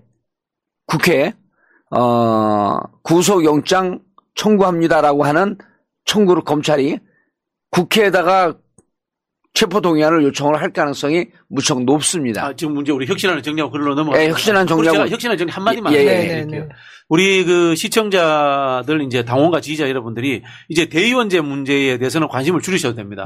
관심을 줄이시고요. 지금은 뭐에 관심을 가져야 되냐면 금방 말씀하신 현역 국회의원 평가 문제에 집중하셔야 됩니다. 이거 사방에 의견들을 좀 퍼날라 주십시오. 그래서 당원들에 의한 평가가 반영될 수 있도록 하는 운동이 지금 2단계로 이제 필요한 시점입니다. 그렇죠. 여러분들만이 하는 것도 아니고 의원 당원 평가 50%, 전당원 평가 50%에서 당원들의 평가를 반드시 반영하자라는 주장을 지금서부터 해 주셔야 됩니다. 그래야지 최고위원과 그렇게 해서 결과 공개하자. 결과. 그럼 최고위원과 당대표가 힘을 받을 수 있는 길이 열릴 수 있다고 생각을 합니다. 그리고 당대표가 힘을 받기 위해서 일단 사법 리스크라고 저희들이 하도 주장하는 거, 그 부분을 정리해 드리도록 하겠습니다. 지금 동접 인원이 8,200분이 넘어요. 오늘 엄청나게 지금. 오늘 이제 저 혁신안이 좋으니까. 그래서 그 문제는, 많이 들어오신 김에 광고 듣고 저것만 정리하면 돼요. 대북송금. 대북송금에서 왜 이것이 이재명 대표에게 위기가 아니라 기회인지. 이런 오늘 말씀을 드리도록 하겠습니다. 자, 그러면 이제 여러분 무척 예민한 문제입니다. 예민한 주제예요. 그리고 이거는 어느 방송에서도 안 다뤄. 왜냐하면 미리 벌어지지 않기 때문에 자칫 이 방송을 하게 되면 그렇게 하라는 쪽으로 우리가 유도하는 거 아닌가라는 식으로 당에서도 오해를 받을 수가 있어요. 근데 이제 우리는 요 전제를 이화영 씨 부인 백 씨 주장에 나온 걸 근거로 해서 처음에는 이화영 부지사가 들어갔을 때 이런 거예요. 지금 검찰이 몰고 가는 듯한 방향은 쌍방울이 500만 불, 300만 불 보냈다. 이걸 기정사실화 한 겁니다. 그럼 보냈을 거예요, 아마. 그렇게 주장을 하는 걸 보니. 근데 500만 불은 스마트팜 경기도 스마트팜 사업을 돕기 위해서 500만 불을 보낸 거고 300만 불은 이재명 지사의 방북을 허용하고 도와주는 비용으로 줬다. 라는 것을 김성태 쌍방울 회장이 주장을 하고 그리고 묘하게 이화영 쪽으로 갖고 또 이게 둔갑을 해요. 그래서 800만 불 보내는 걸 너는 알고 있었고 그걸 이재명 지사에게 보고하지 않았느냐. 그러니까 처음에는 보고하지 않았습니다. 그랬다 최근에는 사석에서 필리핀에서 김성태 쌍방울 회장에게 좀 도와달라. 신경 좀 써달라 정도로 얘기를 했다. 그리고 사후행가 이재명 대표에게 했더니 끄떡였다. 요 정도까지가 지금 얘기예요. 대강의 진술. 그러니까 요게 언론에 나와 있는 정도의 진술입니다. 자, 그러면 요걸 갖고, 요게 이하영 부지사의 진술인데, 요걸 갖고 그러면은 검찰은 이렇게 논거를 피겠죠. 사전에 이재명 지사도 사전이든 사후든 이 내용을 알고 있었고, 그렇기 때문에 결국은 쌍방울이 이재명 경기도 스마트팜 사업을 위한 돈으로 500만 불을 보냈고, 방북 지원 비용으로 300만 불을 보냈기 때문에 제3자 뇌물죄에 해당할 수 있다. 라고 하는 게 논거예요. 자, 그래서 제가 요 부분을 변호사들과 쭉 이거에 가장 깊게 관여하고 있는 변호사들과 의논을 해봤어요. 그리고 이 정치자금법 뇌물죄로 오래 재판한 변호사들이 잘합니다. 이게 뇌물죄하고 정치자금법은요, 변호사라고 해도 다 잘하지 않아요. 해봐야 됩니다. 그래서 뇌물죄 정치자금법의 1인자는 이모 변호사야. 제가 잘 알고 있는. 그리고 그분이 거의 유죄율이 막 7, 80%가 돼요. 아니, 무죄율이. 많은 분들이 억울하게 걸렸다 이제 살아난 경우가 있는데, 자, 여러분의 변호사를 해갖고 이제 얘기한 건 이겁니다. 첫 번째가, 300만 불. 그러니까 스마트팜은 그거는 이제 그 말도 안 되는 거니까 일단 빼놓고 300만 불을 이재명 지사의 방북 조건으로 줬다고 한다면 몇 가지 조건이 있어야 된다는 거예요. 북한이 300만 불을 요청했다라고 하는 증거가 있어야 된다는 거예요. 김정은한테 물어봐야겠네요. 그 근거가 하나도 없잖아요. 네. 그러면 심지어는 쌍방울 회장이나 아니면 이화영도 드나들었기 때문에 이화영에게 북한에서 300만 불 달라 그랬습니까? 그럼 이화영 지사는 그것까지는 자기가 얘기하지 않았잖아요. 나는 뭐 그렇게 한다 그래서 이재명 대표에게 보고하니까 뭐 끄떡였다. 이 정도까지가 진술인데, 그럼 김성태 회장이 얘기한 거기 때문에 그럼 북한이 달라고 한 흔적이 있습니까? 근거가 있습니까? 여기에 대한 근거가 없다는 거예요. 그러면 무슨 논리까지 가능하냐면 300만 불을 요청을 했는지 2천만 불, 그리고 300만 불을 줬는지는 김성태 본인만 안다는 거예요. 그럼 이걸 2천만 불로 둔갑시킬 수도 있고 2억 불로 둔갑시킬 수도 있고 김성태 맘이라는 거예요. 이런 건 법적 구속력이 없다는 거예요. 북한이 요청했습니까? 또 하나 그러면서 북한 이른바 이게 뭐냐면 통행세를 내라는 거예요. 통행세. 네. 북한 입장에서는 이제까지 대한민국의 VIP가 북한에 가면서 통행세를 낸 전례가 있습니까? 있다 해도 밝힐 수도 없는 상황이고. 현재까지 우리에게 드러난 우리 법적 테두리 안에 드러난 건 단 한 건도 없다는 거예요. 그렇죠. 그리고 제가 이 부분에 대해서 추정이기도 하고 이거 사실 맞을 겁니다. 지금 김성태 회장이 걸려있는 게 외환관리법도 걸려 있잖아요. 예. 외환관리법이 걸려 있는데 이거는 외국인 경우에는 외환관리법입니다. 그런데 북한인 경우에는 국가보안법에 회합 교류에 의해 가지고. 그래서 김병기 의원이 있기 때문에 이거는 국정원에 근거가 남아 있어야 돼요. 예. 아니 근데 안 나오잖아 지금. 아니 근데 그거는 나오는지 안 나오는지 말이에요. 국정원도 재판을 받았는데 네. 국정원 출석했어요. 그래서 500만 불, 300만 불 갔다라고 하는 흔적을 국정원이 주장했을 수도 있으니까 이제 우리가 거기까지는 얘기하지 말고 다만 김병기 의원이 뭐라고 하냐면 외국인이 외환관리법인데 내국인이기 때문에 국가보안법이다. 국가보안법으로 왜 기소하지 않냐. 그렇죠. 이 얘기를 하고 있어요. 네. 이 얘기를 했단 말이에요. 자, 그래서 우리는 여기서 두 가지로 정리하면 첫 번째, 북한이 요청했습니까? 요청한 근거를 얘기하세요. 두 번째, 이제까지 북한 들어가면서 입국 비용, 통행세를 요구한 적이 있습니까? 통행세를 낸 적이 있습니까? 요 두 개를 입증할 수가 없다는 거예요.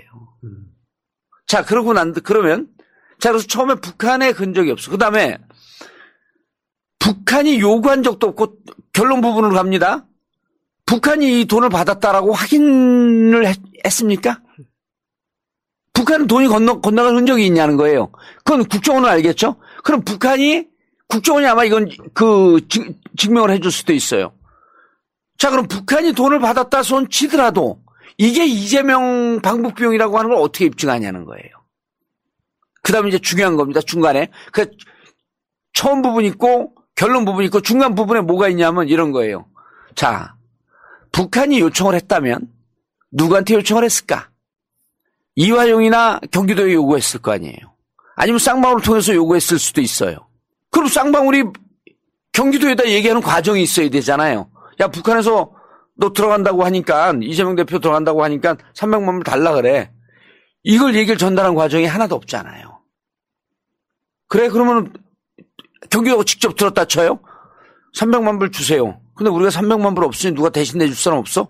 그러면은 김성태 회장에게 야, 북한이 300만 불 달라고 하니 당신 좀 내줄 수 있어?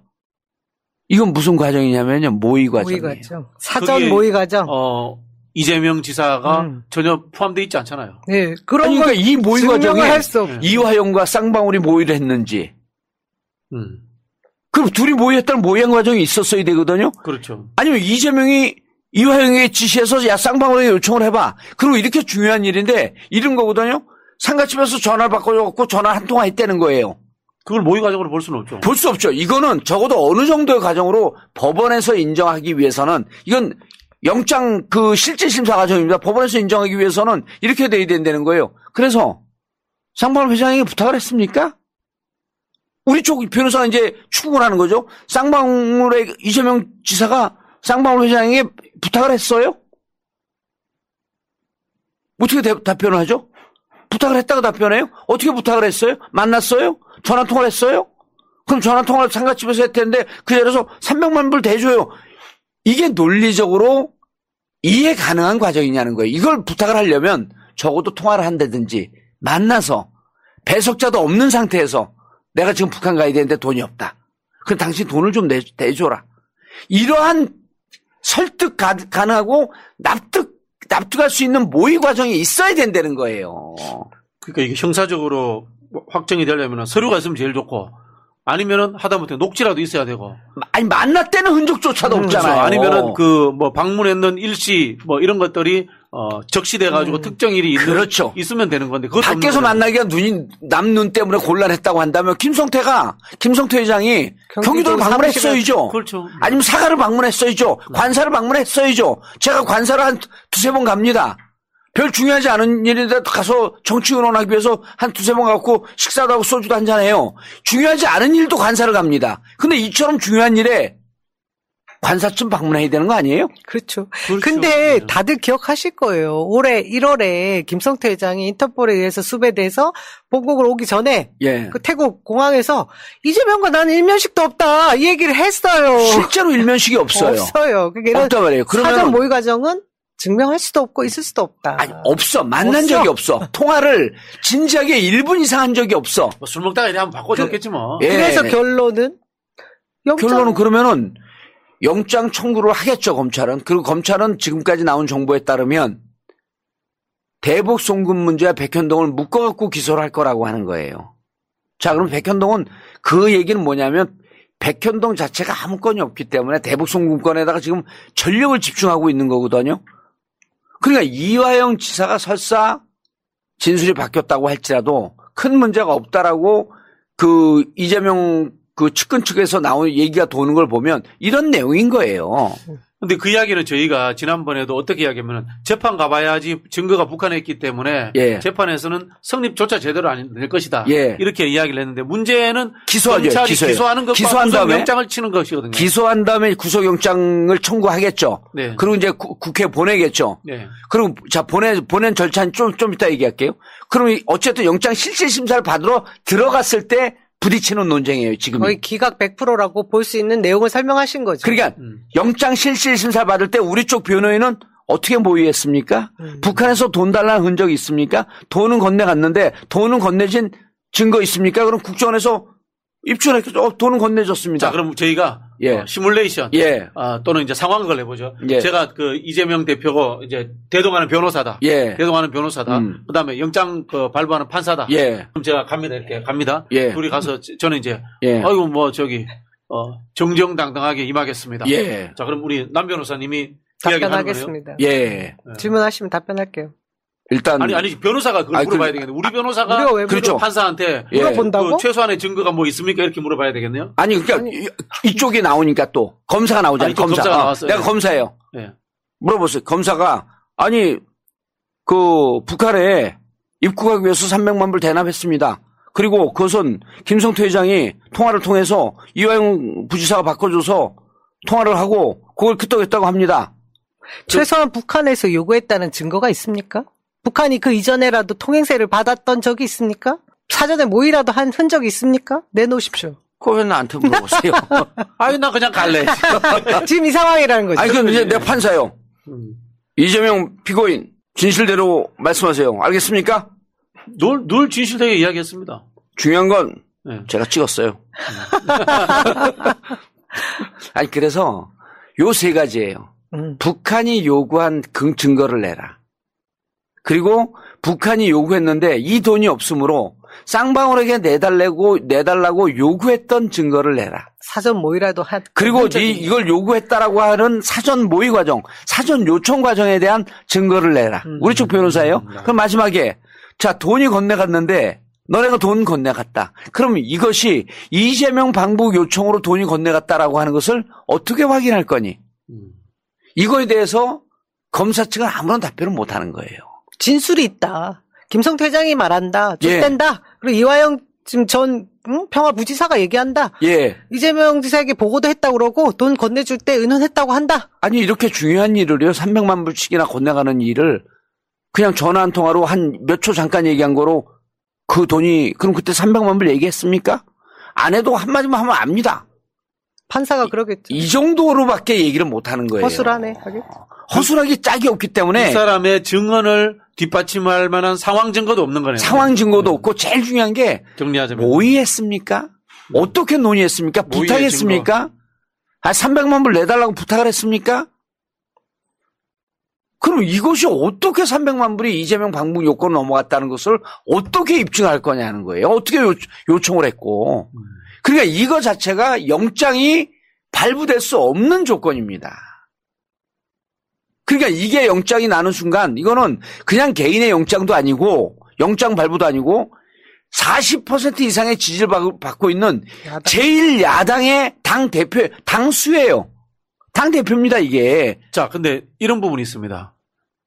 회기 중에 영장을 청구해버리면 그게 국회로 오잖아요. 국회로 오죠. 국회로 오면은, 체포동의안 가지고 국회에서 본회의를 해야 됩니다. 예. 거기에서 그걸 가지고 민주당의, 이 과일 종류분들이, 부안내동해가지고 당의 분열 촉동으로 휘말릴 수 있는 가능성. 그러면 회기 중에 체포동의안을 내잖아요? 네네. 그럼 그걸 국회 표결에 붙여야 돼요. 그러니까요. 그럼 회기 중에 그걸 냅니다. 네. 내면 민주당의 지혜를 딱 발휘해야죠. 네. 우리는 체포동의안이 왔을 때 기득권을 내려놓기로 이미 당론을 결정을 했습니다. 네. 그래서 우리는 굳이 국회에서 표결할 필요가 없이 회기를 지금 이 순간에 종결할 것을 국힘에 제안합니다.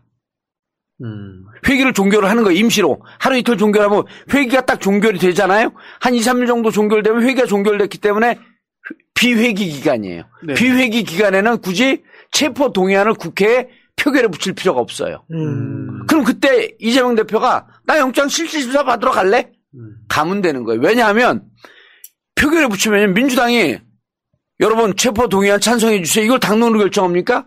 우리 당대표를 끌고 가라고 하는 얘기인데 그렇게 할 수 없잖아요. 네. 그리고 우리 당 내에서 이재명 대표 끌어내리자고 하는 사람들은 이재명 대표 체포동의안에 찬성이 됩니다라고 하는 반당 분자들이 또 기승을 부릴 거 아니에요. 그럼 당내가 분열이 돼버려. 그거 원하죠. 검찰 측에서. 홍도사님은 그 말씀하신 것처럼 검찰 측에서 민주당의 분열을 위해서 회기 중에 일부러 영장 칠 가능성이 있다라고 보시는 회기 거예요. 중에 영장을 치죠.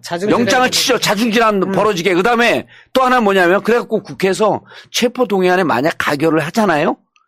그럼 영장 판사가 국회에서 체포동의안 가결했잖아요. 우리도 부담 없어. 우리도 구속. 이래 버릴 위험성이 높다는 거예요. 내용을 제대로 보지도 않고. 야, 국회에서도 동의했잖아? 국회에서 동의한 건 국민이 동의한 거야? 우리가 왜 부담 써? 구속! 홍도사님 진짜 연구 많이 하셨고, 많이 알아보셨고, 그 변호사님하고 정말 예, 많은 그래서 얘기를 하신 결과죠? 체포 동의안이 오게 되면 그 순간, 우린 굳이 이걸 이미 내려놨는데, 무슨 회기를 계속 끌고 갈 필요가 있냐? 임시로 종결합시다. 회기 종료. 그럼 어떻게 합니까? 국힘이 니네 체포 동의안 가결했고 끌려가길 바라니까 우리 종료 안 할래? 회기 종료 안 할래? 근데 과반수 이상이잖아요, 민주당이. 그리고 국회의장이 나서야죠. 그러면 국회의장이 이거는 국회 권능도 세워주고 일당의 대표가 제1야당의 대표가 법적으로 이거 끌려가는 듯한 모양새는 국민들이 보기에도 좋지 않고 헌정사상 대단한 오점이기 때문에 회기를 종료하고 3일 지나 일주일 뒤에 다시 회기를 연장하기로 하고 일단 종료한다. 그럼 민주당 의원들이 과반수 이상의 회기 종료를 요청하는 거예요. 과반수 의결하면 회기가 끝나는 거 아닙니까? 무엇보다 당대표가 부채법 특허 내려놓겠다고 했을 때 다들 환영했습니다. 그거 제가 법적으로 확인을 해볼게요. 정기국회를 잠시 중단하는 게 가능한지 법적으로 한번 확인해 봐야 될 것 같아요. 정기국회를요? 예. 9월 달부터는 정기국회이기 때문에. 예. 그것도 다 가능하다고 제가 그 변호사는 회기 종료하고 회기가 예를 들어 무슨 긴급 사안이 있다라고 하게 되면 2, 3일 종료할 수 있다는 거예요. 그리고 다시 회기를 연장하면 되는 거거든요. 유례 없던 일이니까. 유례 없던 일이죠. 야당 대표를 구속영장을 친다는 것 자체가 유례 없는 일이에요. 이거는 헌정사상 헌정 중단 사태를 가져오는 거기 때문에 안 되는 일이에요. 아니 그러니까 여기는 뭐냐면 지금 질문 잘했어요. 이게 구속수사건입니까? 이게 구속수사건이에요. 현역 국회의원인데 현역 당대표인데 증거도 없고 이런 거는 체포 동의안을 내는 순간 이건 국회 권능에 대한 도전이라고 받아들여야 되는 거예요. 그러니까 이건 수단과 방법을 가리지 않고 선례가 없었더라도 회기 종료를 해야 되는 거예요. 그게 민주당의 당론을 결정하고 민주당이 어디 국회 권능에 정기국회 있고 예산국회인데 그리고 이것이 체포도 구속수사건이냐 체포할 건이냐 언제든지 나가서 우리가 수사 받겠다고 하지 않았냐 영장실질심사 받겠다. 국회의장님 회기 종료해 주십시오. 그리고 임시 종료라는 게 있을 수 있는 거죠. 그리고 나서 실질심사 받고 회기가 연장하면 되는 겁니다. 그러니까 이 상황이 결국은 비상 상황인 거예요. 이게 하나 우려되는 거는 결국은 원내대표와 국회의장이에요. 우려되지 않아요. 왜냐하면 지금 우리가 우려된다 그러면 그쪽으로 또 결정해 버릴 수도 있어. 우려되지 이건 무조건 왜냐하면 헌정사상 초유의 일이에요. 알겠습니다. 아니 좀 봉도사님 말씀이 맞는 게 사실 이 영장 실질심사를 받을 수 있는 상황이 지금 저희가 그러니까 아주 심플하게 예측이 되는 상황이지 않습니까? 이후에 액션 플랜이라는 게 저희가 물러설 수 없는 상황이 지금 연출이 될 것이라는 게 기정사실화 저쪽에서 시키고 있어요. 그런데 맞습니다.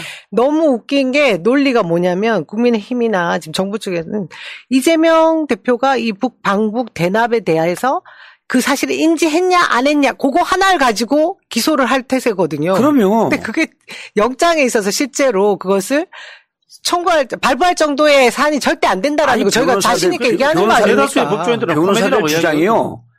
영장 실질심사 받으라는 거예요. 검사 판판이 깨진다네 그 자리에서 완전 창피당하는데 자 그럼 뭐냐면 자 두 가지를 다 얘기했어요. 영장 실질심사 받아서 이게 구속될 거냐라고 하는 것은 첫째, 둘째, 셋째 세 가지로 얘기했어요. 그다음 회기 중에 어떻게 할 거냐라고 하는 것도 얘기했어요. 그러면은 이게 영장이 이게 검찰이 안 칠 수가 없을 것 같아요. 우리가 보기에는. 왜냐하면 위에서 조인트를 까고 있기 때문에 이재명 왜 못 잡아놓냐.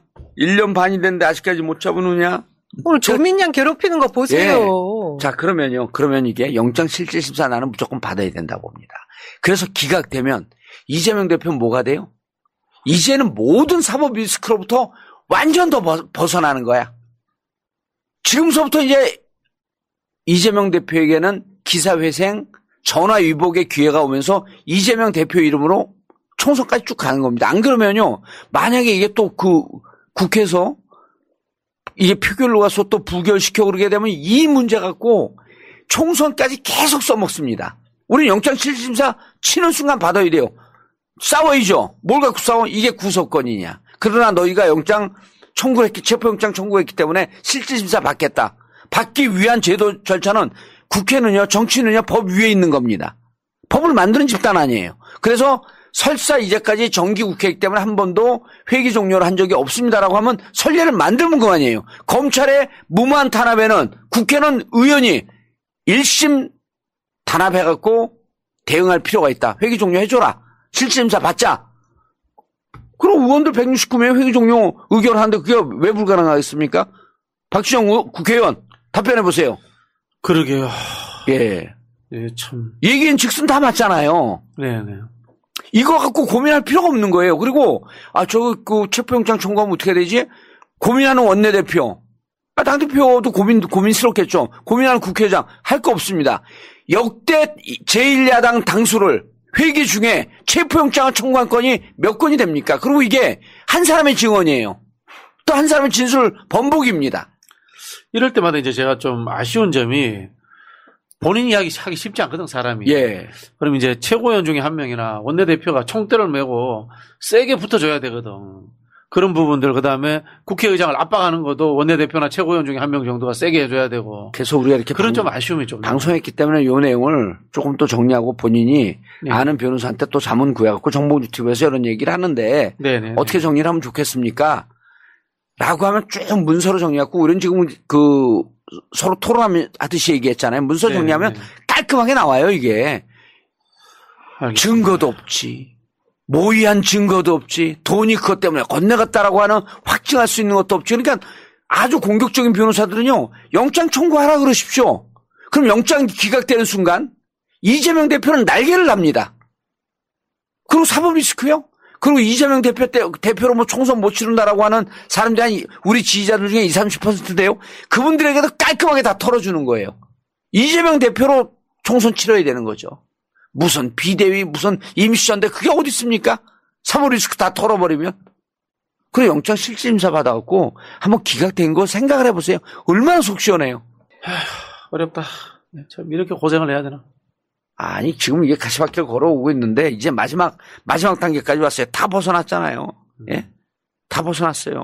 그리고 국민들 눈에는 사직서의 각오를 실행에 옮기는 걸로 보여질 거라고 저는 봅니다. 그럼요. 그러니까 예. 더 홀가분해질 수도 있고 그 전략대로 하는 것이 맞을 것 같은 생각이 들고요. 또 하나는 이번에 그 김태호 그 외에 전 강서구청장 김태우를 사면했잖아요.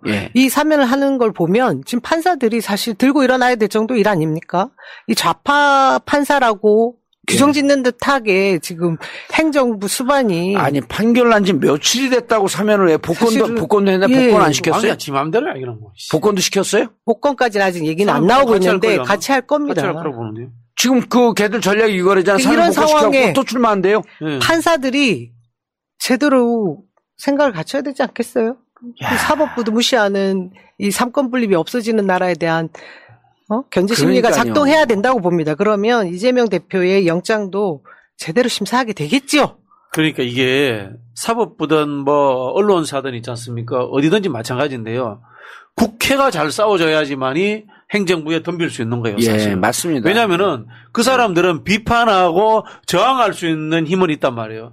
그러나 행정부를 뒤집어 엎고 행정부의 목에다가 목줄을 채워서 이길 수 있는 힘을 갖고 있는 건 국회밖에 없거든. 국회가 못 싸워주니까 지금 밀리고 있는 거예요. 정말. 맞습니다. 그래서 국회의원들이 또 최고위원들도 회의를 너무 많이 해요. 월수금 뭡니까?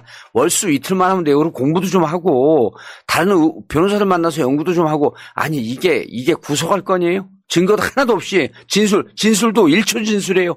진술도 바뀐 거예요. 이걸 갖고 이재명 대표를 괴롭혀요? 대북 송금 갖고 얼마 동안 끌었습니까 지금?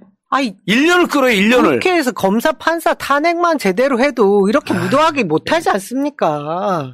알겠습니다. 마지막으로 우리 슈퍼챗 쏴주신 분들, 그 다음 회원 가입해주신 분들 감사 인사를 드려주세요. 한 분 계신데요. 많던데? 아까 지나가 버려갖고 우리 우승민님 이재명 대표를 대통령 만들기 위해서 통합해서 더 강한 민주당이 되어 총선 압승하고 탄핵 추진해 보자고요 하고 해주셨고요. 그 전에 지나가신 분? 잠깐 제가 쭉 올라가 볼게요. 못 찾겠는데? 흘러가 버렸어요. 뒤로 돌리면 돼요. 아니 넘어가 버렸어요. 님도 계시고요. 그래서 여러분 오늘 방송 그 대북 송금 문제 어떻게 처리할 것인가라고 하는 것 주위 분들하고 많이 좀 같이 공유해 주시고요. 이재명 대표에게 기회가 올 시간이 그리 머지 않았다 이제. 검사들이 마지막으로 이재명 대표를 옥죄이기 위해서 마지막으로 칼을 치지만 그 칼이 오히려 부메랑이 돼서 너희들 목을 칠 것이다. 예, 알겠습니다. 저는 오늘 밤 11시에 제가 민주진영 박진영에서 혁신이 후속 조치안에 대해서 조금 더 세세하게 말씀드리겠습니다. 여기서는 지금 이제 낮고 자기 방송에서 또 가서 제대로 하는 거예요? 아니, 여기서 더 길게 이야기하려고 했는데 봉도사님이 그 이야기 길게 할 시간을 안 주셨잖아요. 그래요? 저는 뭐 그런 게 전공이니까. 밖에 나가서 싸우시고요. 여기 저희 공지에 아까 올라간 거 있는데 지난주에도 제가 말씀드렸었습니다. 미추홀 전세 사기 대책위원회 후원. 다시 한번 띄워주세요. 많이 부탁드릴게요. 여기 아까 댓글창에 올려줬습니다. 오늘 동접이 많았어요. 왜냐하면 혁신이 안 나오고 사람들이 또 용기가 난 거예요. 그리고 봉도사님이 말씀해주신 대로 될 수 있으면 정말 또 민주당이 다시 한 번 더 이재명 대표가 또 힘을 더 바꿔서 기사 회생할 수 있을 제가 거라고 지난주에 그 생각합니다. 이야기 했죠. 혁신에는 혁신안 발표하면서 바로 스스로 해체한다고 한다고. 예.